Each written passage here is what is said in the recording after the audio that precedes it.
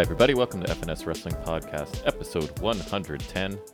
I'm your host, back in the basement with my co-host and gainfully employed teenage son, Jack. Say hello, Jack. Hi. I feel like, we were talking about it before, I feel like our banter might be lengthy today. We got lots of stuff to talk about. So if you're a person that likes our banter, you're welcome. If you're a person that hopes to get by it, you know I Get out. Nah, I always put those timestamps there so people can find any section they want or avoid any segment they don't want, sort of thing. But so I guess we should start off our banter. It is wrestling related, quite a bit of it, actually, right? So we talked about in episode 109, right? We talked about going to it, because was it a week ago today? Was it on Saturday? I don't even remember now. Sunday. Yeah, because Friday we went to the concert. Oh, right. Saturday we didn't do anything like that, and then Sunday we went to Toronto to watch Super Kicked. Blackout. They are a wrestling independent company here. They also do wrestling training. So it's Super Kick 'D if you're curious to look it up. So we went to their show. Some interesting things from that, right? First of all, was despite being in a hall with hundreds and hundreds and hundreds of chairs stacked in the corners, what's the irony of that? It was standing room only. They don't use chairs at all. So this is one of these promotions they sort of sell it as it's like a party, kind of like a rock concert vibe. I will say it's the most women I've ever seen at a wrestling show, an independent wrestling show for sure. So yeah, no chairs anywhere. You could be right up to the ring apron, right? Like banging on the ring, kind of like they do for some GCW shows that I've seen. So yeah, we got there, and remember that there's one guy that we see at every wrestling show we've pretty much ever been to in Ontario. Yeah. And when we went to GCW, that's Great Canadian Wrestling, not the other one. He was sitting right beside us and talked about how he knows all the wrestlers and is friends with them. So we saw him at Super Kicked. And what do you want to summarize? Oh, yeah, he like without came the cursing. And he was coming out, and he was like angry because it's like standing room only. Yeah, there's no seats. So he, for whatever reason, that angered him, and he was just. So it's funny because since I didn't know Super Kicked or anything about it, I didn't pay for the VIP tickets. Which is probably a good decision because I don't think it got you anything other than it got you in the doors earlier. So if you wanted to stand right by ringside, you could, but that's never really interested me. I don't know if it interested you. We kind of lingered further back, and I didn't like the sight lines too much. I couldn't really see below the second rope, right? So if there was any grappling or any submissions on the mat, I couldn't really see it. So I wasn't happy. So I sort of spied a little balcony over in the corner. And once I realized that it wasn't like private access to it, just regular people were going up and down the stairs from that balcony, I saw a couple spots close to the rail. So we went up there and grabbed those, right? And why did that end up being a good decision? What happened by the end of the show? Basically? We got to lean. But what else? Who else was surrounded us? Yeah, so basically like a bunch of the indie guys were there like after they were done their Right, so they all basically wanted to watch the main event, which was the House of Black, which... and we sort of found out why, right? Because Malachi Black spoke after the match and said that he's always wrestled for Super Kick or a whole bunch. He always comes back, I guess. So he's still, even though he is a huge deal and his group is a huge deal, he still comes back to do Super Kick. He actually gave a really nice. Did he do that when he was in WWE? If he always. I don't know. I don't think he would be allowed to, but maybe. Sure. So yeah, he had really nice things to say just about supporting Super Kicked and how good the promotion is and how he thinks it should be a bigger deal than it is. And then I talked to Brody King, right? Because he was just walking around as other matches were happening in his wrestling gear with glasses on. Which looked funny. So I just told him, like, I said, good luck and that you nailed the finish to the coffin match with Darby, and he just kind of walked by. But yeah, so by the end of the show, because the main event was the House of Black, and my God, did they ever have a presence, eh? Did they ever feel different when they come out from, like, every other person on that card? Yeah, I like their theme. There's just a presence about them when they enter the place. So, yeah, we were surrounded, I would say, by, like, about 10 of the wrestlers from... Yeah, and then I remember looking the over undercard, and we were watching the main event, like, then Ripley and Vega are standing like right there. So also WWE sightings. I think Ripley saw me, and that was weird. And also I remember Vega walking by earlier, and she's so incredibly short. She it is made me laugh. Tiny, like smaller than you think. She's shorter than me. And like I'm your 15. mother, my wife, is coincidentally the same person. And that she is 5'3", so she's a small woman. But Zelina Vega she's adorable, but she is tiny. I would pay to get like a picture with her and an autograph just to like be like standing with her. And so they basically watched the main event like 8 feet away from us, probably not that far, with a whole bunch of other wrestlers. Right there, yeah. So because WWE was in town for because Raw the next Monday, day, or like this past Monday, which is the day after we went, they were in Toronto. So yeah, they were there supporting their significant others, right? Kinda so Ripley's with Murphy, or with I still call him Murphy, and Zelina is married to Aleister Black, right? She's been with Black for like forever. So there was a WWE element there as well, but the main event was, I thought, really like a bunch. Really fun. I know I put it on the story. It might still be posted on FNS on our Instagram. I can check.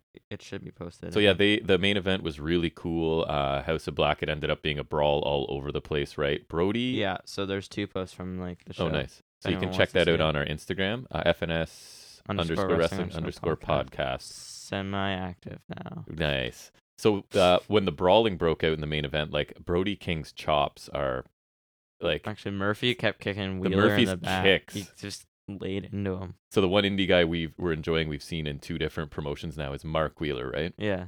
I don't know why I want to call him some other first name, but anyways, so we tried Dan last time. Yep. Yeah, tried Dan. So we are sort of a fan of his at this point. He just got kicked in the back repeatedly, so hard out on the floor. It's just like a simple, like, snap mare, and then you just kick him in the back. Yeah, Murphy as just laid into him. Kicking. So yeah, really, really good main event. I actually enjoyed quite a bit of the show. My least favorite local indie guy, again, was kind of in a groaner of a he's match. Facing on the next show. He's facing the Chris Chambers guy. Yeah. Who he was solid to in the main event. Was that the weed smoking gimmick guy? Yeah, he looked pretty good. All of the people in the main event, beating, right? He was like. So yeah, what championship does he have? 420. The 420 championship. So his whole gimmick is he's a pot smoker. And actually, the Super Kick champion looked all right too. Jesse, he's a big boy. Yeah. He looked all right too. He was doing pretty cool stuff for a big guy. Yeah, main event was very fun. The show overall, like, I had a good time. It was like a decent, like it was probably like a normal TV match length. Like most of the matches are pretty short because including entrances. And the only reason I know this is because the guy right in front of me was that's what I was thinking. Yeah. So I remember at least it was 21 minutes. Yeah, at least. I was gonna say it went over 20 minutes with entrances. So really fun show. One thing I'll say about House of Black is they lingered after that show, and anybody that wanted to line up and talk to them and take a picture with them, and it was free, right? So the only reason you paid was because of the autograph. If you want to, right? So we bought a photo, an 8x10 for them to sign because you're a huge Buddy Matthews fan, and all of those guys in general. Right? I like Black a lot too. And I being the nerd that I am, right? So we have some FNS wrestling podcast stickers that my wife made for us for Christmas. So as we're just sort of talking to House of Black, I said to Buddy Murphy, I just said, listen, I just want to be able to say I gave you one of these. Like, no, I don't want him to listen to the pod or whatever. I just want him to have to say I gave Buddy Matthews an FNS wrestling sticker. So he took it. He actually asked a couple follow-up questions that I thought was cool. Like, is it just you guys? Yeah. Are you guys father and son? Yeah. And then when you took the picture with them, he actually held the sticker up, right? So it's Buddy Matthews holding up our FNS Wrestling Podcast sticker. Honestly, those guys all seemed really cool, and kind of like the fact that they're at a small indie show in Toronto, and I estimated like maybe around 200 people there. I always try and do an estimate quick count. And they just stood in line and were willing to stand there as long as it took for everybody that wanted to get a photo with them to get a photo. So I thought that was super cool because I've seen other people charging for that service, which I find a bit ridiculous. So yeah, overall, I don't know. I had a really fun time at Super Kick. Yeah, I liked it a lot better than the other one we went to, but even then that was Great Canadian is a lower tier for sure. Still very fun, right? Yeah, no, this was great. It was really cool. Like I'd go again, like if they had like I would for sure. Another like they had a show last night starring people that we know. Yeah, I would go to any, to be honest. Now that we know a few of them. I wasn't impressed with the tag championship match. That kind of bored me. I will say a lot of the time I didn't know the guys' names because I wish that was just clear. DJ Phil, he's our buddy now. He sat right. PJ Phil. Oh, it was PJ Phil? I thought it was DJ Phil. Oh. Yeah, the skinniest dude of all time. And watching Psycho Mike, who is like completely shredded with no body fat, eating a hot dog was interesting too. Yeah, he's a guy we've kind of enjoyed on the indies up here. Yeah, because he was at the I think he was at the Smash versus Yes. Progress because I don't think he was OWE. And wasn't he the one? His whole gimmick was he's trying to get noticed by WWE, so he was like I don't know if he still Was does that that, but I him? remember he kept looking at focusing the hard cam that and was doing funny. everything like WWE style to try Yeah, and that get was noticed. funny. It was pretty Well, funny. I mean, maybe he still is, considering how many body slams he did. But yeah, that's right. Oh yeah, body slam was his thing. Just repeated body slams, knowing it's kind of silly. He's in on the joke, right? It's not Yeah. like he actually thinks that's excellent wrestling or anything. But I don't know, just a very fun show. Once we found our spot up in the balcony there, it got a lot better for me. So really enjoyed Super Kick's show. Main event was obviously the best, but I enjoyed quite a few matches, to be honest. Mhm. They were fun. So Yeah. I recommend Super Kicked if you're in the Southern Ontario area. Go Are they check them just out. a Canadian thing, I think, I right? think so, yeah. Cause... But they also run like a wrestling school and put on shows, right? So they're kind of doing both. But yeah, it was a good time. I'd definitely go back. Other wrestling related news that we dealt with yesterday that we're very, very happy about and that ended up costing me very much money, but we won't get into specifics. But so go ahead, talk about that if you want to. Oh yeah, so Thursday I was like incredibly angry because the pre-sale went off for the AEW tickets. We thought we were screwed, and the next morning the pre-sale went out like incredibly quick, like incredibly. Yes. I don't know how people get in that fast and buy stuff that fast, but and then there's like the resales, right? Yeah, so in Ticketmaster now, as they're still selling tickets, you can sell them right back there. You can already be buying resale tickets. Yeah, so at the point we were buying them, the ones that were being resold were cheaper than... Right, because like the initial tickets, weren't they like thousands? Like... Yes, because what happens is, I'm assuming the Ticketmaster now recognizes how quickly tickets are going, and it starts raising the prices to get the absolute maximum. So by the time we even got logged in... Right, not only is it AEW, but like they've never come here. Any seats were over $1,000, which I'm sorry, I'm just not willing to pay. I don't know how like they get cheaper, because wouldn't you be losing money on that? Well, if now when they go to resell them, so that was the funny thing. We were looking at seats from Ticketmaster that are $1,000, and then basically in the same section, somebody's already reselling them for a fraction of that price. So they clearly got them early when the price didn't get it's just a bizarre system they're working under now. I get it. It's so that everybody can get the maximum amount of money for these tickets possible, but it's kind of getting prohibitive for somebody without a lot of money to go to one of these shows, because I don't want to say what I paid for the tickets, but it's more than I've paid for any ticket to anything ever. And I've been to many rock concerts, many wrestling shows. But again, this is something you and I both really want to do. So yeah. Your mom and I were willing to sort of foot the bill. Initially, we were hoping to get 4 tickets, right? Because even it's just a good time. And your brother and your mother would probably have fun with us, but with the price we paid for those tickets, we're not getting 4. So yeah, for sure. Bottom line, FNS Wrestling will be represented at Dynamite somewhere. Our seats are decent, right? We're not on the floor, but we're not super far up either. Mm-hmm. Why are you smirking at me? What? I don't know. I thought you had something coming there, clever. So yeah, we will be attending. What is it? The October 12th episode of Dynamite. As long as you don't have to work. Oh yeah. You won't. No. You got to be able to get one shift off, man. I think it's mostly like I don't actually know. What do you mean? I feel like it's mostly like weekends and Fridays. It's over a month away, right? So hopefully you can book something that's like a month and a half in the future, because you're going to this show, dang it, regardless of what we got to do. We went through a lot to get these tickets. I remember they showed me how to, but I don't remember. Well, you'll figure it out. Actually, I kind of do, but I don't. You got time before then. So yeah, you started your first ever actual job yesterday, right? At the local grocery store. Yeah. It was interesting because it was all. This is something I didn't know, right? We were saying it was online, doing online stuff. Yeah, and then I forgot how much I was supposed to do. I did the section I was supposed to, but then I started doing the stuff I wasn't supposed to do yet. Yeah. And I did a bunch of that, which I don't know how that'll work tomorrow, but it's okay. It's whatever. If they weren't super clear in their instructions. Some of the things were practice things I was supposed to do with the trainer, but since I wasn't supposed to do it yet, I'm not sure how that works. Well, they'll figure it out. If you did more than you were supposed to, I don't think that's going to be a problem, right? Generally, that is might okay. Be in this sense. Well, they'll figure it out. But yeah, so it wasn't a lot of working. It was just sitting and doing. I don't know, is it what they would call that? Like we used to sit and watch training videos on VHS, you know what I mean? When you started out. There was some videos, but it's like one of the things is just like how to like, it was like all of these like, I don't know, ally things, and there's indigenous people and like yeah, other races and disabilities and LGBT, whatever. It's like, and it was basically they were all the same video, but copy and paste the insert term, specific that group group, here. Like right? it was so So be tolerant, don't be racist, boring. don't be, But like etc., etc. it Things was you like already the know. same thing each video, but like slightly different to fit the specific thing. So let me tell you about it. I've been doing my job now for 20 years, and for 20 years, I have to watch the same video every year on how to use a ladder, how to use a step ladder. And I have to sign a document saying that I watched that video. So you're now getting Why into don't the you just world sign it? because this is because we actually have modules and we have to watch them and they know if you complete them or not. Oh yeah, So for I was 20 doing years, modules. I've watched a video about how to climb a step ladder and how to check to make sure there's no paper clips or popsicles on the steps and how just ridiculous stuff, but they're all just covering themselves, right? They need to be able to say, if you get in trouble in any of these areas, they need to be able to say, well, we talked about this and we trained you and you're going against your training. They're just covering themselves, right? So Yeah, even though I it's did some of the modules, but I think that was some of the stuff I wasn't supposed to do, so I'm not sure I'm doing tomorrow. that's okay. Just be like their instructions weren't clear. You couldn't find anybody to help you at that point, right? So you just kept doing part of it was I just didn't want to go down and talk to people and also go past people because I still don't have a shirt, so it basically looks like I'm a normal person who Right. somehow got back there. I'm hoping they have a shirt for you for your which shift tomorrow. I don't. But anyways, like.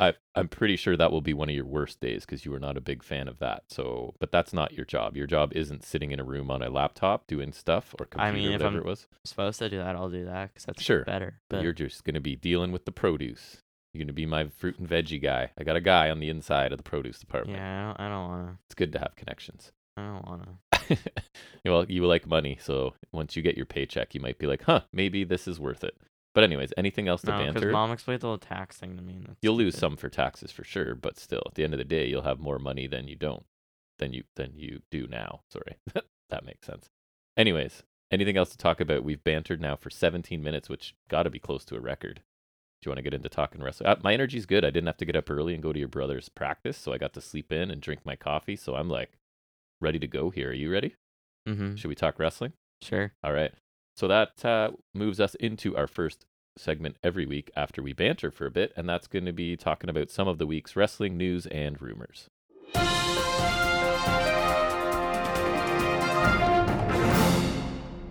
All right, let's talk some ratings. NXT this week, which you did not watch, and I did. Good choice by you. Averaged 678,000 viewers, down 6.2% from last week. Earned a 0.14 in the key demographic, which is down 22%. That's significant. Still NXT's third best audience total of the year. Second best viewership since January 4th, New Year's Evil, it looks like. So down, but still not terrible, I guess. Because to me, just as a person covering the ratings every week, 678 for NXT is not bad. Like they spend a lot of time in the 500s, right? So pretty decent week for them. Really good week for AEW Dynamite. Care to guess their ratings? Did they get over 1 million or not? What are you saying?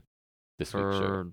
For yes. Dynamite. Yes, they did. You are correct. I saw Quake by the Lake did pretty crazy. So this did 1.049 million viewers, which is up almost 10%, 9.6%.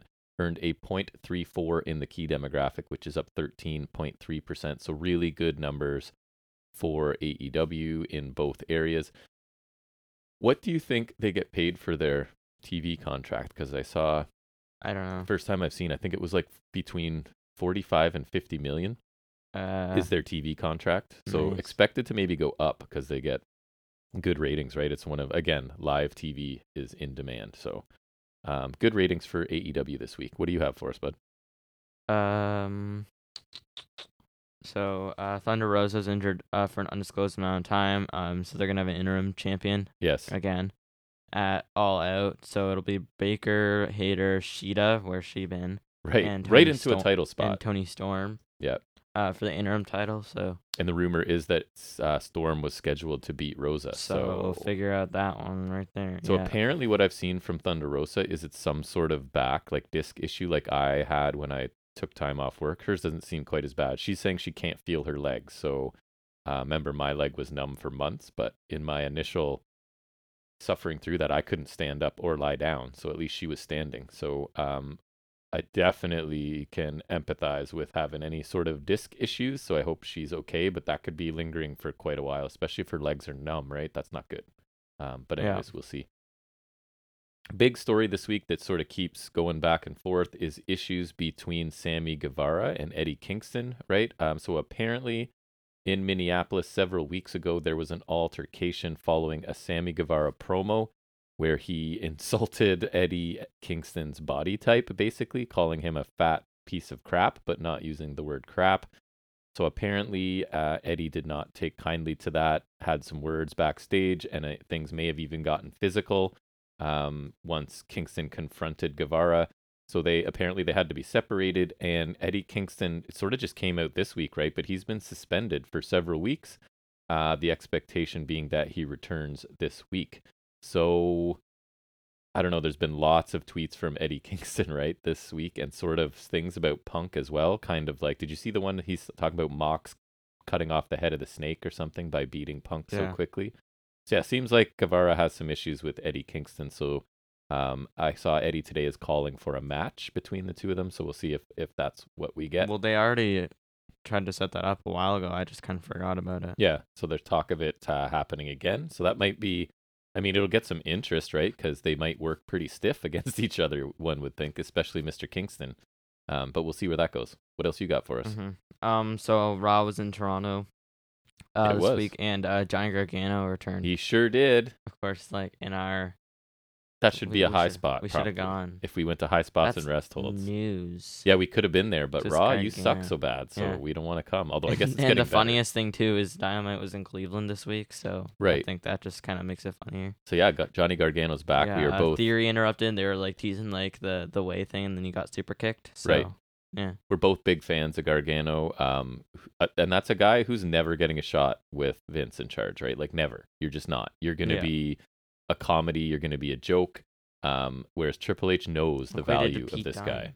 I man, if they just wanted to run back the whole Ciampa story, like straight from them being a tag team, they should do that. Like it never happened. I'm fine with. I would do it. You have Miz turn on Ciampa, then you have Gargano make the save. You have DIY face Miz and literally throw in anyone else. Right. So this idea, since they're do it yourself, right? It has to be like they've got no other options and blah blah blah, and they come together, and then I would be fine, even though Miz I saw could just like pluck a heel and like. Yeah, DIY do that. They could run the tag division for a bit, right? And go from there. And plus, like that's like even though it's temporary, that's like a credible team that that they kind of need. Now they kind of like it helped that they also had the Revival to battle with, right? So who is like an amazing team. So I don't know who that could be for them, but they can find somebody, right? Usos. Yeah, Usos are awesome. So again, we talked about it. Like Gargano seemed to play it perfectly, right? Like. Didn't sign right away with anyone, took some time with his kid, waited out Vince McMahon, as it turns out, which I don't think he knew he was doing, but kind of worked out perfectly for him, right? So we'll see. Mm-hmm. So my next news item comes from all of the issues sort of at the top of the AEW card with Hangman Page and CM Punk and maybe a bit of Mox mixed in there too. But anyways, I guess Tony Khan held a talent meeting, which was described as a rah-rah speech, and it said that most of the talent were said to be feeling better about things afterward. And it was also revealed in that meeting, I guess, that AEW has sent out a formal letter to WWE to warn them about contract tampering.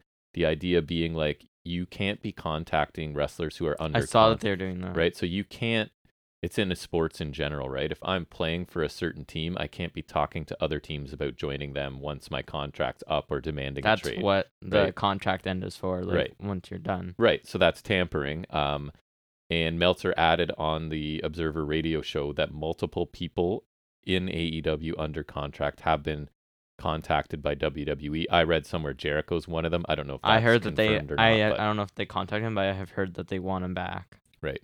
So it's this weird little shifting where suddenly like things are better in WWE and people seem to want to go there now. And then AEW is having its first, like, you have a lot of stars with ego and this is what, like, it's unavoidable in wrestling, right? All of these athletes in pretty much every sport have some sort of ego that gets them to the level they're at.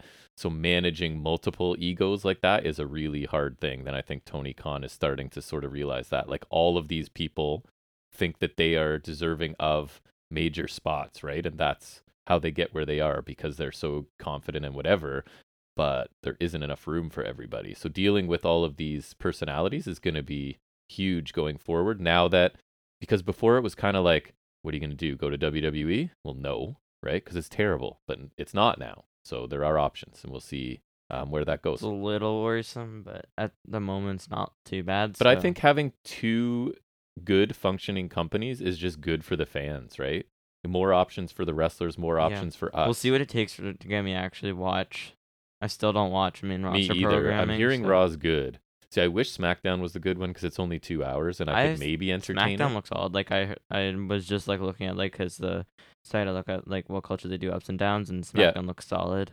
Like 5 ups, 3 downs. I would check it out at some point. Rampage got maybe. 1 up and 6 downs. So I would check it out in terms of like, and that's kind of why I like high spots and rest holds for our segment, because I don't have to take notes on the whole show, right? If it's kind of inconsequential, just don't even mention it. Yeah, but I'm at least we'll watch the pay-per-views because that'll probably be more. We'll definitely watch pay-per-views still. Yeah. Watch Baszler win. Hopefully. What else you got? I got a few more. I told you about this the other day. Did you? Patrick Clark is campaigning for a WWE comeback. # bring back Velveteen Dream. Good luck, buddy. Don't think so. Yeah. I don't think they're starved for talent. I don't think they're starved for talent with a history of what that guy has. So I would say, because honestly, he was like a can't miss star when he was there, right? Like exactly what WWE wants. He's got the look. He's got the charisma. He can wrestle well enough. He can talk. He's got an interesting character. He's like WWE born and raised and gone. And so he still screwed it up. Right. So I don't see that they have room for him. But anyways. No, because he could have done and there's also like the Aleister Black feud that was pretty sweet. Yeah, it was. Sort of some NXT news that wasn't really a high spot or a rest hold for me, so I put it in the news, and that is Santos Escobar, who lost like a match saying that he had to leave NXT for good, came back in his vehicle and picked up the rest of Legado. Which was literally the part of the stipulation was that Legado stay with D'Angelo. Correct. So, like, broke the stipulation. So for 1 week they did. Yeah. Because that was in the really, really fine print. Maybe if they were Legado on level must stay for 1 week. Yeah. Like 7 days mandatory. So he showed up in his SUV or whatever and was basically like, you thought that I would leave here without you or something. They all got in the vehicle. Yes, that's what you were supposed to do. So rumors are that they are on their way, obviously, out of NXT to main roster, as well as I've heard Indy Hartwell. That also makes sense after this week's NXT, where Loomis came back and gave her a love note before getting arrested or whatever. That makes Loomis instantly lame. I've also heard Solo Sikoa is very close. That makes sense to me. It does. He doesn't really need... He's good enough to go. Like, do I think he's like a top quality main eventer? No, but does he really need to learn much more at NXT? It doesn't feel like it to me. Like he's been ready to go. So looks like there's another crop of NXT people heading to main roster. What else you got? It's been a while since that happened. It has. I honestly don't even care anymore because there's no one that I really But at least they're going and like it's not Vince dealing with them now, right? So there's hope for NXT people to be successful. Yeah, but Bianca Belair is pretty much the one that's been but it's even more so like it's not like it's not like it's Gargano, Ciampa, and Adam Cole getting called up with no Vince McMahon. It's people I don't really care too much about. Right. A Legado could be cool depending what they do. Escobar is a star. I think Escobar makes sense, but I think it was smart to like call him up alone. Yeah. Without the rest of them, and now that's kind of like I think like he should have either gone on his own or like. I kind of feel like Del Toro and Wild need like a reset though. Like if they stay in NXT, it's just been they're that really fun tag team that never ever wins anything of consequence, and they need to get that stink off of them. Right, so maybe main roster's a chance. Who knows? We'll see. They're very talented like in the ring. Main roster has a lot of low card teams. Yes. So you got like Usos who are like top. You got Profits who are kind of close. And then you have like I was. Are they building the Viking Raiders? You got like. Not really. I wouldn't say they're building them. No. I'll talk about that later. Okay. Even like New Day, like they're doing the dumb thing with the Viking Raiders, and that just seems kind of lame. So like even like New Day have kind of fallen from grace, and as if that's not overdone already. Right, it is. Then you have like Los Lotharios who could be legit, but like they haven't been at all yet. They're kind Maximum of a joke. Models, like that feels like a joke to me. And then you have Hit Row, which I don't think they're that legit. Personally, it seems like there's a huge gap between your top tier Usos and then everybody else, right? It's a little like AEW, whereas except the tag champs aren't the top. Right. It's more so FTR and it also reminds me of like the AEW women's division too, where it's like you got Britt Baker and Or the rest. the UK women's division that you're talking about, because like, you got like Satomura and Davenport. Oh and yeah, there's like a bunch of like. You're right. It's right? exactly. So it's Satomura, step down to Davenport, and then like a gulf between her and the rest. Yeah, exactly. Like, so I don't know. It just feels like there's a lot of low card teams. Even like Alpha Academy, who I think are kind of cool. Me too. There's like pretty disconnect there. Like, I think they were solid as tag champs pre-Mania, but like I don't see them as like tag champs like running the entire thing. I do hear that Gable's getting a little more serious treatment. I know he faced Owens, and Owens is wearing like his old shirt. And Owens is going back to being a prize fighter, which I think is awesome. It does look that way, but we'll see. I hope he's healed though, because I think he was kind of face just because it's Toronto. I agree. So which I think is fine. And I hope like maybe Solo Sikoa gets called up, and then the Bloodline just kills Sami Zayn, and then Sami Zayn can be babyface again. Yeah. Because Sami Zayn hasn't been babyface he hasn't been babyface since 2017. A nice feud with him and Kevin Owens. I'm down for that again for the millionth time too, if they want. Because they did that last year, but it's kind of weird with Owens as a face and Zayn as a heel, which I agree. I don't like that. Like, I think they've proven that they can both do those roles. But when it comes to their feud, I am firmly of the belief that they should be swapped. Sami is such a rare, strong babyface that. Him, Gargano, Daniel Bryan. Yep. Well, Bryan Danielson. Even then, he's actually good as a heel, though. Being a face is hard sometimes. Mm-hmm. Ask Roman Reigns. I told you I had some Bear Country news that I kind of included as a joke because we tend to talk about Bear County quite a bit. So, unfortunately, bud, AEW has locked down the trademark rights to the new name of Bear Country. That they will not be Bear County or Bear Country anymore. Do you know what they're going to be? How would you ever guess? So the team will now be known as the Iron Savages. Your face indicates you do not love that. And apparently they're going to be paired with a manager by the name of JT Davidson. Does that ring a bell to you? It does not to me, and I am a wrestling nerd.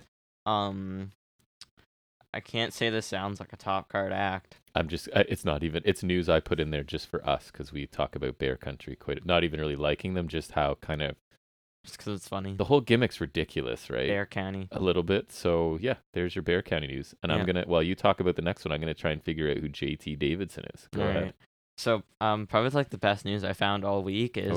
So, WWE taped next week's SmackDown as they'll be in the UK for Castle thing stuff. Right. And so Butch faced Ludwig Kaiser, FKA, Pete Dunne, and Marcel Bartel. Nice. And some people there spotted Butch sporting his old singlet. Oh. While he's still going by Butch and he had all the graphics, he was apparently wearing the Pete Dunne gear. And so this could be the sign I've been waiting for. I would really hope that Triple H comes in and goes, this Butch character is dumb. He's basically like Scrappy Doo. Right, a human being playing a dog. Yeah. Which is not interesting. He's had like 0%. I would be so happy. Like, this would be the best thing Triple H could do. Like, I would prefer. If I had to pick between him bringing back Pete Dunne or signing Gargano, I'd probably pick Pete Dunne because Gargano can just go to AEW. Yes. And free so Pete Dunne. I'm very happy with this. Like, I feel like it'll look weird if Butch is looking like Pete Dunne, but it's something. Yep. I hope that I also hope that even if he looks like Pete Dunne, I want them to go full Pete Dunne. Like, I don't want it to look like Pete Dunne and be Pete Dunne, but he's still called Butch. Like, no. it needs to be Pete Dunne. But is that his real name? So he might never it's get Triple that. H though. That was a Vince. Less about that. That was a Vince regimen, like much like the axing names. I could see that staying though, just as a business thing. They want to own your name, right? I'll look it up. We'll see. What else do I have? So this one's sort of changed as of I read it this morning, but I'll say it anyways. His first name is Peter, but they could own Pete Dunne, I guess. Yeah, because he's not actually Pete Dunne. He's not Pete Dunne. He's Peter something else. Peter Thomas England. Nice. So England. Warner Brothers Discovery, which is the company that pays All Elite Wrestling for their television product. Initially, it said there was a new directive to them, but I've heard it's been taken out of context. It might not be the case. And it's Dave Meltzer reported that word had gotten around that the Warner Brothers Discovery would like the language toned down on AEW programming. Nothing said about blood, according to Meltzer, but something about too much swearing, basically because AEW, as we know, does not fully script its promos, right? It just gives bullet points to the wrestlers and then they sort of just talk. like Curb Your Enthusiasm is recorded. So I guess the wrestlers are adding in their own cursing a little bit too freely. But then I since read a follow up to that saying that it's kind of taken out of context and that may not actually be the case. And I'm not a person, you know me fairly well. You've known me for, I would say, all of your life. Would you agree with that? I would. As your father? I would attest to that being an accurate statement. Yeah. And I don't curse a lot, correct? You've maybe heard me swear a couple times. When I was at Zares, like sometimes they do, and I was just weird because like I know we do like at school, but even then because like you like all the people working there, like obviously teachers don't, so it's just like weird, like hearing them you're curse. Working somewhere, it's just like I don't know. Yeah, it is kind of weird. So in a way. I don't really swear much, as you've probably only heard me swear a couple times in life, but I don't want the swearing gone because it makes it feel more realistic. It makes it feel more like a grown-up honestly, program like to me. it's like I don't think it's that big of a deal, like being like too adult or whatever. No. Like if that's like the thing, I don't know what it is. Because I am an adult. I like watching a show where there's indications that it's for me, right? It's not for children to get into. Yeah. It's not cartoon. It's for grown-ups. So even though I'm not a big swear person, I hope that the language stays because to me it's one of the things that separates it from WWE, right? I don't think it's like the biggest. Yeah, and like when although they do curse too now. Yeah, but like I feel like when they do it, sometimes like they'll call them like bitch or whatever. Bitch is their word, man. It's like like I think it on there. What was Liv Morgan was like Phoenix Bacon? She's like big time bitch, and then it's like sold as like she just said that to Becky Lynch. Oh no, she didn't. Yeah, it's like they'll say like one swear word, and then like WWE will just go like bananas for like it's like almost annoying when they do it because it's like you're saying like it feels real, and like when they swear it feels like it feels it feels less real because like it's just like ooh. Well, and that's the problem with their fully scripted promos, right? Is it doesn't sound. This is not how it's people like when talk. They're supposed to like deliver an insult, it's supposed to have like all this gravitas. It's supposed to be like this big thing. It's like when she's like a big time bitch. Like it's like it feels weird. Cause it's just like it's so like it's not how people speak. Generally. Yeah, that's how I would put it. Like that, I don't think people talk like that. So who knows? It looks like maybe the swearing is going to stay, the blood's going to stay, but we'll see.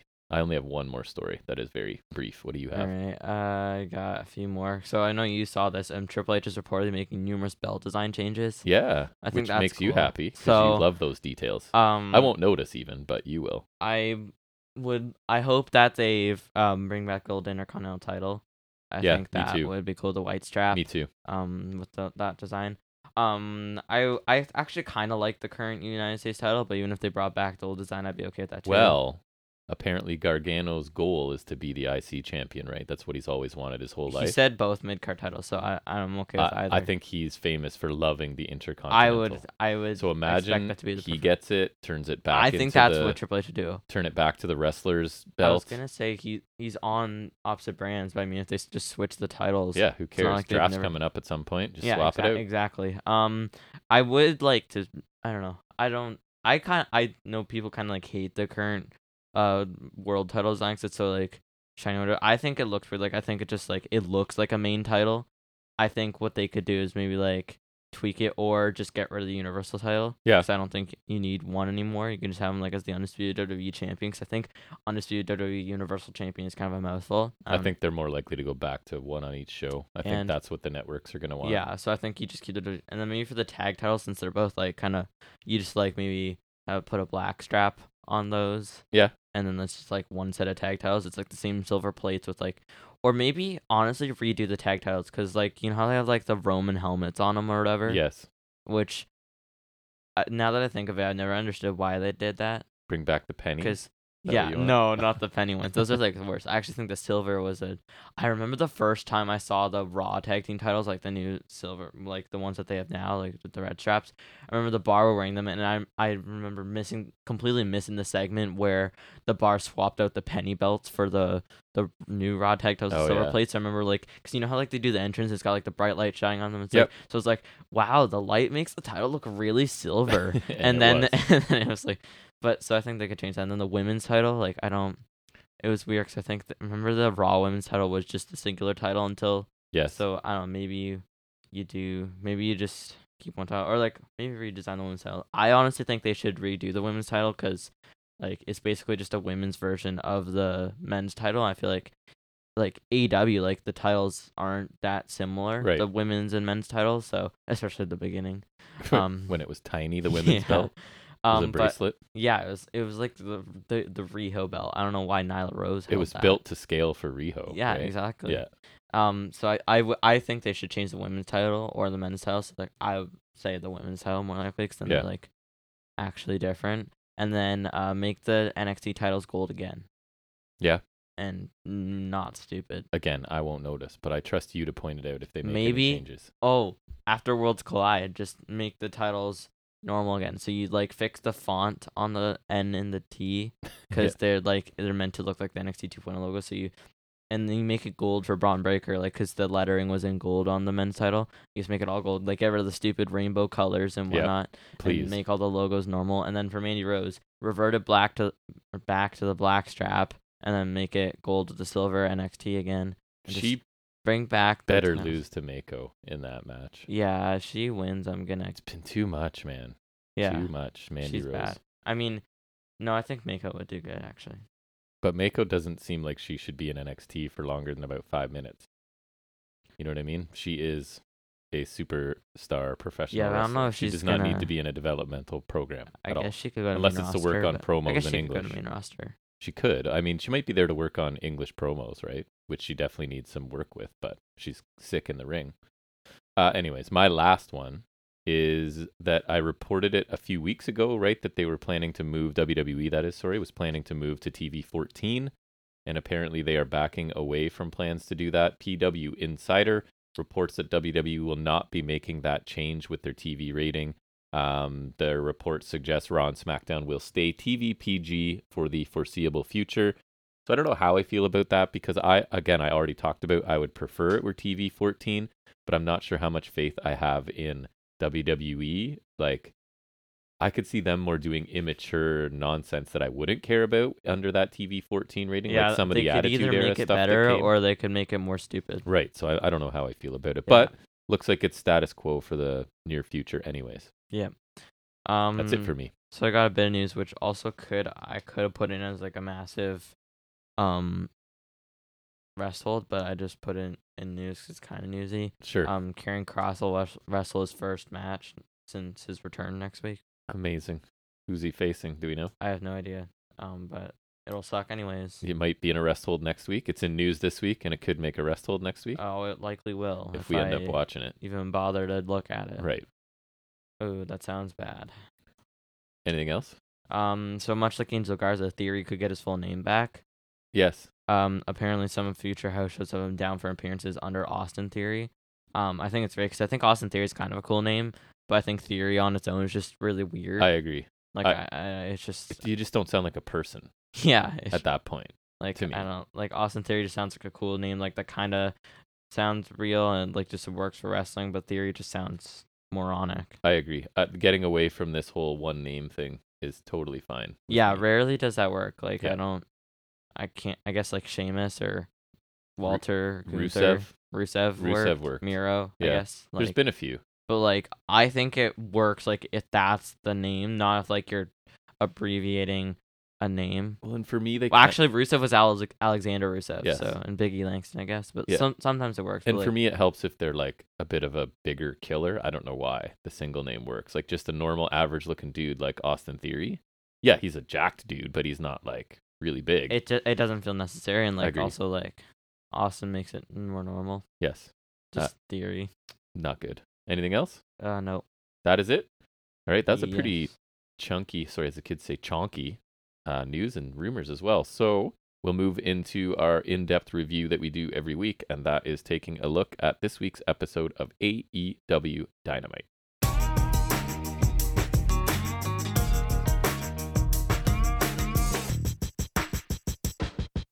So we start with another segment again. Yeah, I made a note of that too. And actually, to be fair, a segment that accomplished a lot again. So I do prefer a match to start, but I did not have issues here. So yeah, like I said, they tend to if it's gonna start with a segment, it's gonna be good. Yeah, it's generally something fairly important. I would agree. So it's the Jericho Garcia thing, which is what I called it, because face-to-face decision thing. Oh yeah, it's whether he's gonna hinting of Garcia leaving Jericho Appreciation Society, which he never fit with anyways, so it kind of makes sense. But yeah, so what happens here? Yeah. So Jericho says after last week, there's a bit of an issue between him and Iro Guevara for some reason. Nope. Garcia. That's my move. Remember last And week I called what did I called Heyman William Regal? The narrating. I was just right. listening back to a bit of that. Oh right, yeah. What was dumb. that for? Because he did a voiceover for the intro to NXT. I was like, wait, Regal's back? And if Names that are hard. happened, it wouldn't even have not made sense because Regal was like Mr. NXT. So, but names are hard. So, and so they agreed to discuss it and work it out face to face. He introduces Garcia as one of his favorite people, a future world champion, and his protege. And so he comes out and the crowd's chanting, "You're a wrestler." Jericho says he's trying to be civil about this and tells the crowd to shut up. And he says the fans don't understand the connection they have. He says Garcia had a classic last week, but at the end of the match, he put his hands on Jericho and spun around, which I think sounds goofy, but yeah. Jericho says Garcia was probably upset he lost, and he thinks they can work it out if Garcia just apologizes. Garcia says Jericho knew how special that was for him and shares the ring with his hero, Danielson. Right. And he hung with him for half an hour, or I think it was a little over half an hour. I think so too. I want to say it was like 40 something. It's getting rave reviews, and he says the kind of match he always wanted to have, and as a kid he dreamt of having a match like that, and he wants kids to feel the same way about the match he had. He says when Danielson put his hand for respect, he didn't care about being a wrestler or sports entertainer. He just cared about that moment. Mm-hmm. And Jericho ruined it. Jericho says he's sorry Garcia feels that way. He says there will be plenty more moments like that for him because he's the best technical sports entertainer, which drew boos. And he says Garcia knows deep down he is a sports entertainer, and he wants him to say it, so he keeps saying, like, say it. Right. That's the push here. And Jericho tells him to say it. He's like, say it, say it. And crowd's chanting, "You're a wrestler," again. Danielson's music hits, and he comes to the ring. And he says he sees Garcia's mentor is trying to bully him and saying he's a sports entertainer. He says he can be whatever he wants to be. Yep. I lost my place. There we go. I could tell. He respects them wrestling last week and agrees with the fans that Garcia is a wrestler. Jericho says Garcia is a sports entertainer and wants him to say it right now. Garcia says to stop it. And he has his mentor and his hero here, and they're make the decision right now, and he can't do it in front of all the people, and they're like kind of forcing it. And he says to leave him alone. He walks away, and Jericho grabs him. Garcia shoves him down, and then he walks off. Danielson says he's not the biggest fan of sports entertainment, but that was pretty entertaining. Nice. Jericho says what pisses him off is that people say Danielson's the best wrestler in the world today. He's been around for him for 15 years, and he hasn't seen it once. Jericho says some people say he might be the best with his longevity and how he always reinvents himself, and he's the last survivor of the Hart Dungeon, and he knows more about wrestling than Danielson ever will. Nope. Danielson says if they were asked Stu Hart who is better, or I like his hero Owen Hart who is better, who does Jericho think they would say? Or if they wrestled a match right now, who would win? And Jericho asks if he wants Lionheart versus American Dragon. Yep. He says he's got it, but he says it'll be at All Out. Jericho says, remember last time they were in the ring, which was Anarchy in the Arena? He choked him out and put him out for 2 months, and he'll do it again. Mm-hmm. He says, until then, watch his back. Then Hager attacks from behind and lays out Danielson. Yeah. I thought this was a really good segment that accomplished a whole lot of things. I thought it started it with like nice subtle heel work by Jericho. Right, he almost sounded like a babyface talking to Garcia, and then at the end when he's like, "I'm gonna give you the opportunity to apologize," right? Like clearly that's a heel tactic there.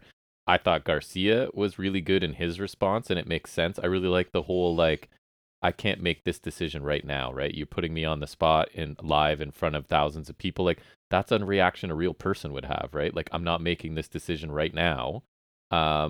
So I thought that was really good because I expected this to be like moving the feud along quickly and like fast tracking the decision, and then they did the opposite. Yeah, so they've delayed the payoff for at least another week, right? But they still, it kind of went as you would expect, and I don't think this was a bad thing. Like it was kind of what I expected, but what you're saying, right? It's moving a little bit more slowly because I don't think there's many people that assume Garcia is going to choose to stay with Jericho Society, right? It doesn't. Yeah, look the like storyline is always like. It's never going to be like, oh, he turned out to stay. I mean, I'm sure that's happened, but I can't remember any examples of that. Right, and I think the fans want Garcia to leave, so I don't think this is going to be a WWE thing where we're like, haha, fans, you want him to leave? We're going to leave him, right? In Jazz. So I think we'll get what we want. I thought everybody did a good job in their role in this. The crowd responded really well. And I don't think you are either. I'm not super into Jericho lately, but I thought the interaction with Danielson at the end of this was really good. The whole like, I've been watching you for 15 years. I haven't seen anything. Like I'm talked about as one of the best ever. Blah blah blah. Um, so I thought it accomplished a lot. We got a further build to Garcia. We got a new match that's set up for a pay-per-view, which I mean, I think this looks pretty good. Is it the greatest build ever? No, but it makes sense and it gets us what could be a cool match. So I was entertained throughout this. I'd have to say it was a successful segment to start another episode of Dynamite. So yeah, I like this. You? Yeah. Another week with a segment opening. I think they did a good job again. Felt important again, right? Like it's something that's we need. So I think the one last week was done a lot better. Me but too. I think this is still pretty good. I would agree a lot. I think Jericho started out solid. Like I think he was gonna like the subtlety that he had, like you said. And I think Garcia was really great. I thought sounded real, made a lot of sense to me. And then yes, when they let him be, he was like not sports entertainer. Yes, which was really good. He even dressed like normal. Like he wasn't wearing the stupid hat and the tank top. Like he was just normal, like t-shirt and stuff. Thought Danielson was good too. Like that you kind of have like him and Jericho from opposite sides, and then Garcia kind of just like left like more confused. Like still didn't make the decision, which I thought would be like the quick payoff here, like I said. But they kind of just continue the story, which I think I like. And Danielson versus Jericho is solid. Like I think that'll be pretty good. And but again, it's a way for Jericho to avoid being the character he's supposed to be, right? He's gonna go Lionheart again. So it's like, even though I'm in this giant sports entertainer gimmick, I keep not being a sports entertainer. I guess like so I'm just part of the sports entertainer thing is having like characters. I guess like I guess I don't know. Like he's going back to the one that is more of a legit wrestler, like the because when they talk about Lionheart, so Painmaker's at least like a kind of a sports entertainment, like it's kind of ridiculous. Because I think they're referring to ECW Lionheart, right? Mostly. But anyways, I mean, at the end of the day, it's I just, again, Jazz is just sort of a weird for me. I don't know how I feel about it, but I guess at the end of the day, you are getting the sports entertainer against the wrestler in this case, even though Jericho seems to be distancing himself from the entertainer from the persona. Gimmick he's trying to keep Garcia in. Right. So that, I guess that's what I'm trying to say, right? You're fighting super hard to keep this kid who says he's a wrestler in a sports entertainment gimmick, but you're not doing. I guess like at least either. Like he just still wants Garcia aligned with him. He does. At the very least. He does. So yeah, I have no problem with it. I just find that the Jazz thing is I kind of run its course for me. I guess they need to keep it intact for this story, right? But after this, I don't know if we need to keep hitting on this sports entertainment stuff. No. But anyways, carry on. Next we get Dax Harwood versus Jay Lethal in our pseudo opener. Yeah, I was looking forward to this one. There was heavy chops in the corner back and forth, like they keep kind of like switching around, hitting a chop on each other, and so that was pretty. Dax's chops are vicious. Yeah, I think both of them were like hitting pretty hard. They were laying it in there pretty good. Yep. But Dax gets the upper hand in the end and falls with a big back body drop. Lethal looks for a diving elbow drop later on, but Dax crotches him in the corner. Dax goes for a superplex, but gets thrown off, and then he goes for diving double axe handle, but Dax counters with a gut punch. And then he hits those. Cut to Anthony Ogogo angry in the backstage area, adjacent to a monitor. He was on whatchamacallit this week, Rampage. Oh, Rampage made an appearance. Yay! Yeah, I thought so too. Woo! I can't remember what he did, but he was there. And then Dax hit the continuous German suplexes. Lethal counters a German, looks for the figure four. Dax prevents that, and then Lethal comes back with a lethal combination for 2. Lethal hits a dragon screw in the ropes and then applies a figure 4 until Dax forces a rope break. Dax goes for a sharpshooter. Lethal counters that into it, trying to get the figure 4 again. But Dax counters that into a small package for 2. Later on, we get the slingshot powerbomb by Dax for 2, which always looks good. And then Lethal goes for dragon screw and Dax sits down on a pin for 2. And then Dax rolls Lethal up an O'Connor roll for 2, and Lethal counters into a pin of his own, like reversing the O'Connor roll into a pin. And then you get to that with a handful of trunks, so Lethal actually picks up the win. Surprising. Yeah, and then post-match, Dutt says he said it was going to be a trios match at All Out, but he never said who would be on their team, so Lethal's teaming with not Dutt and Sting, but Motor City Machine Guns. Yeah, I did not see that coming. Which is better. It is better. Much better.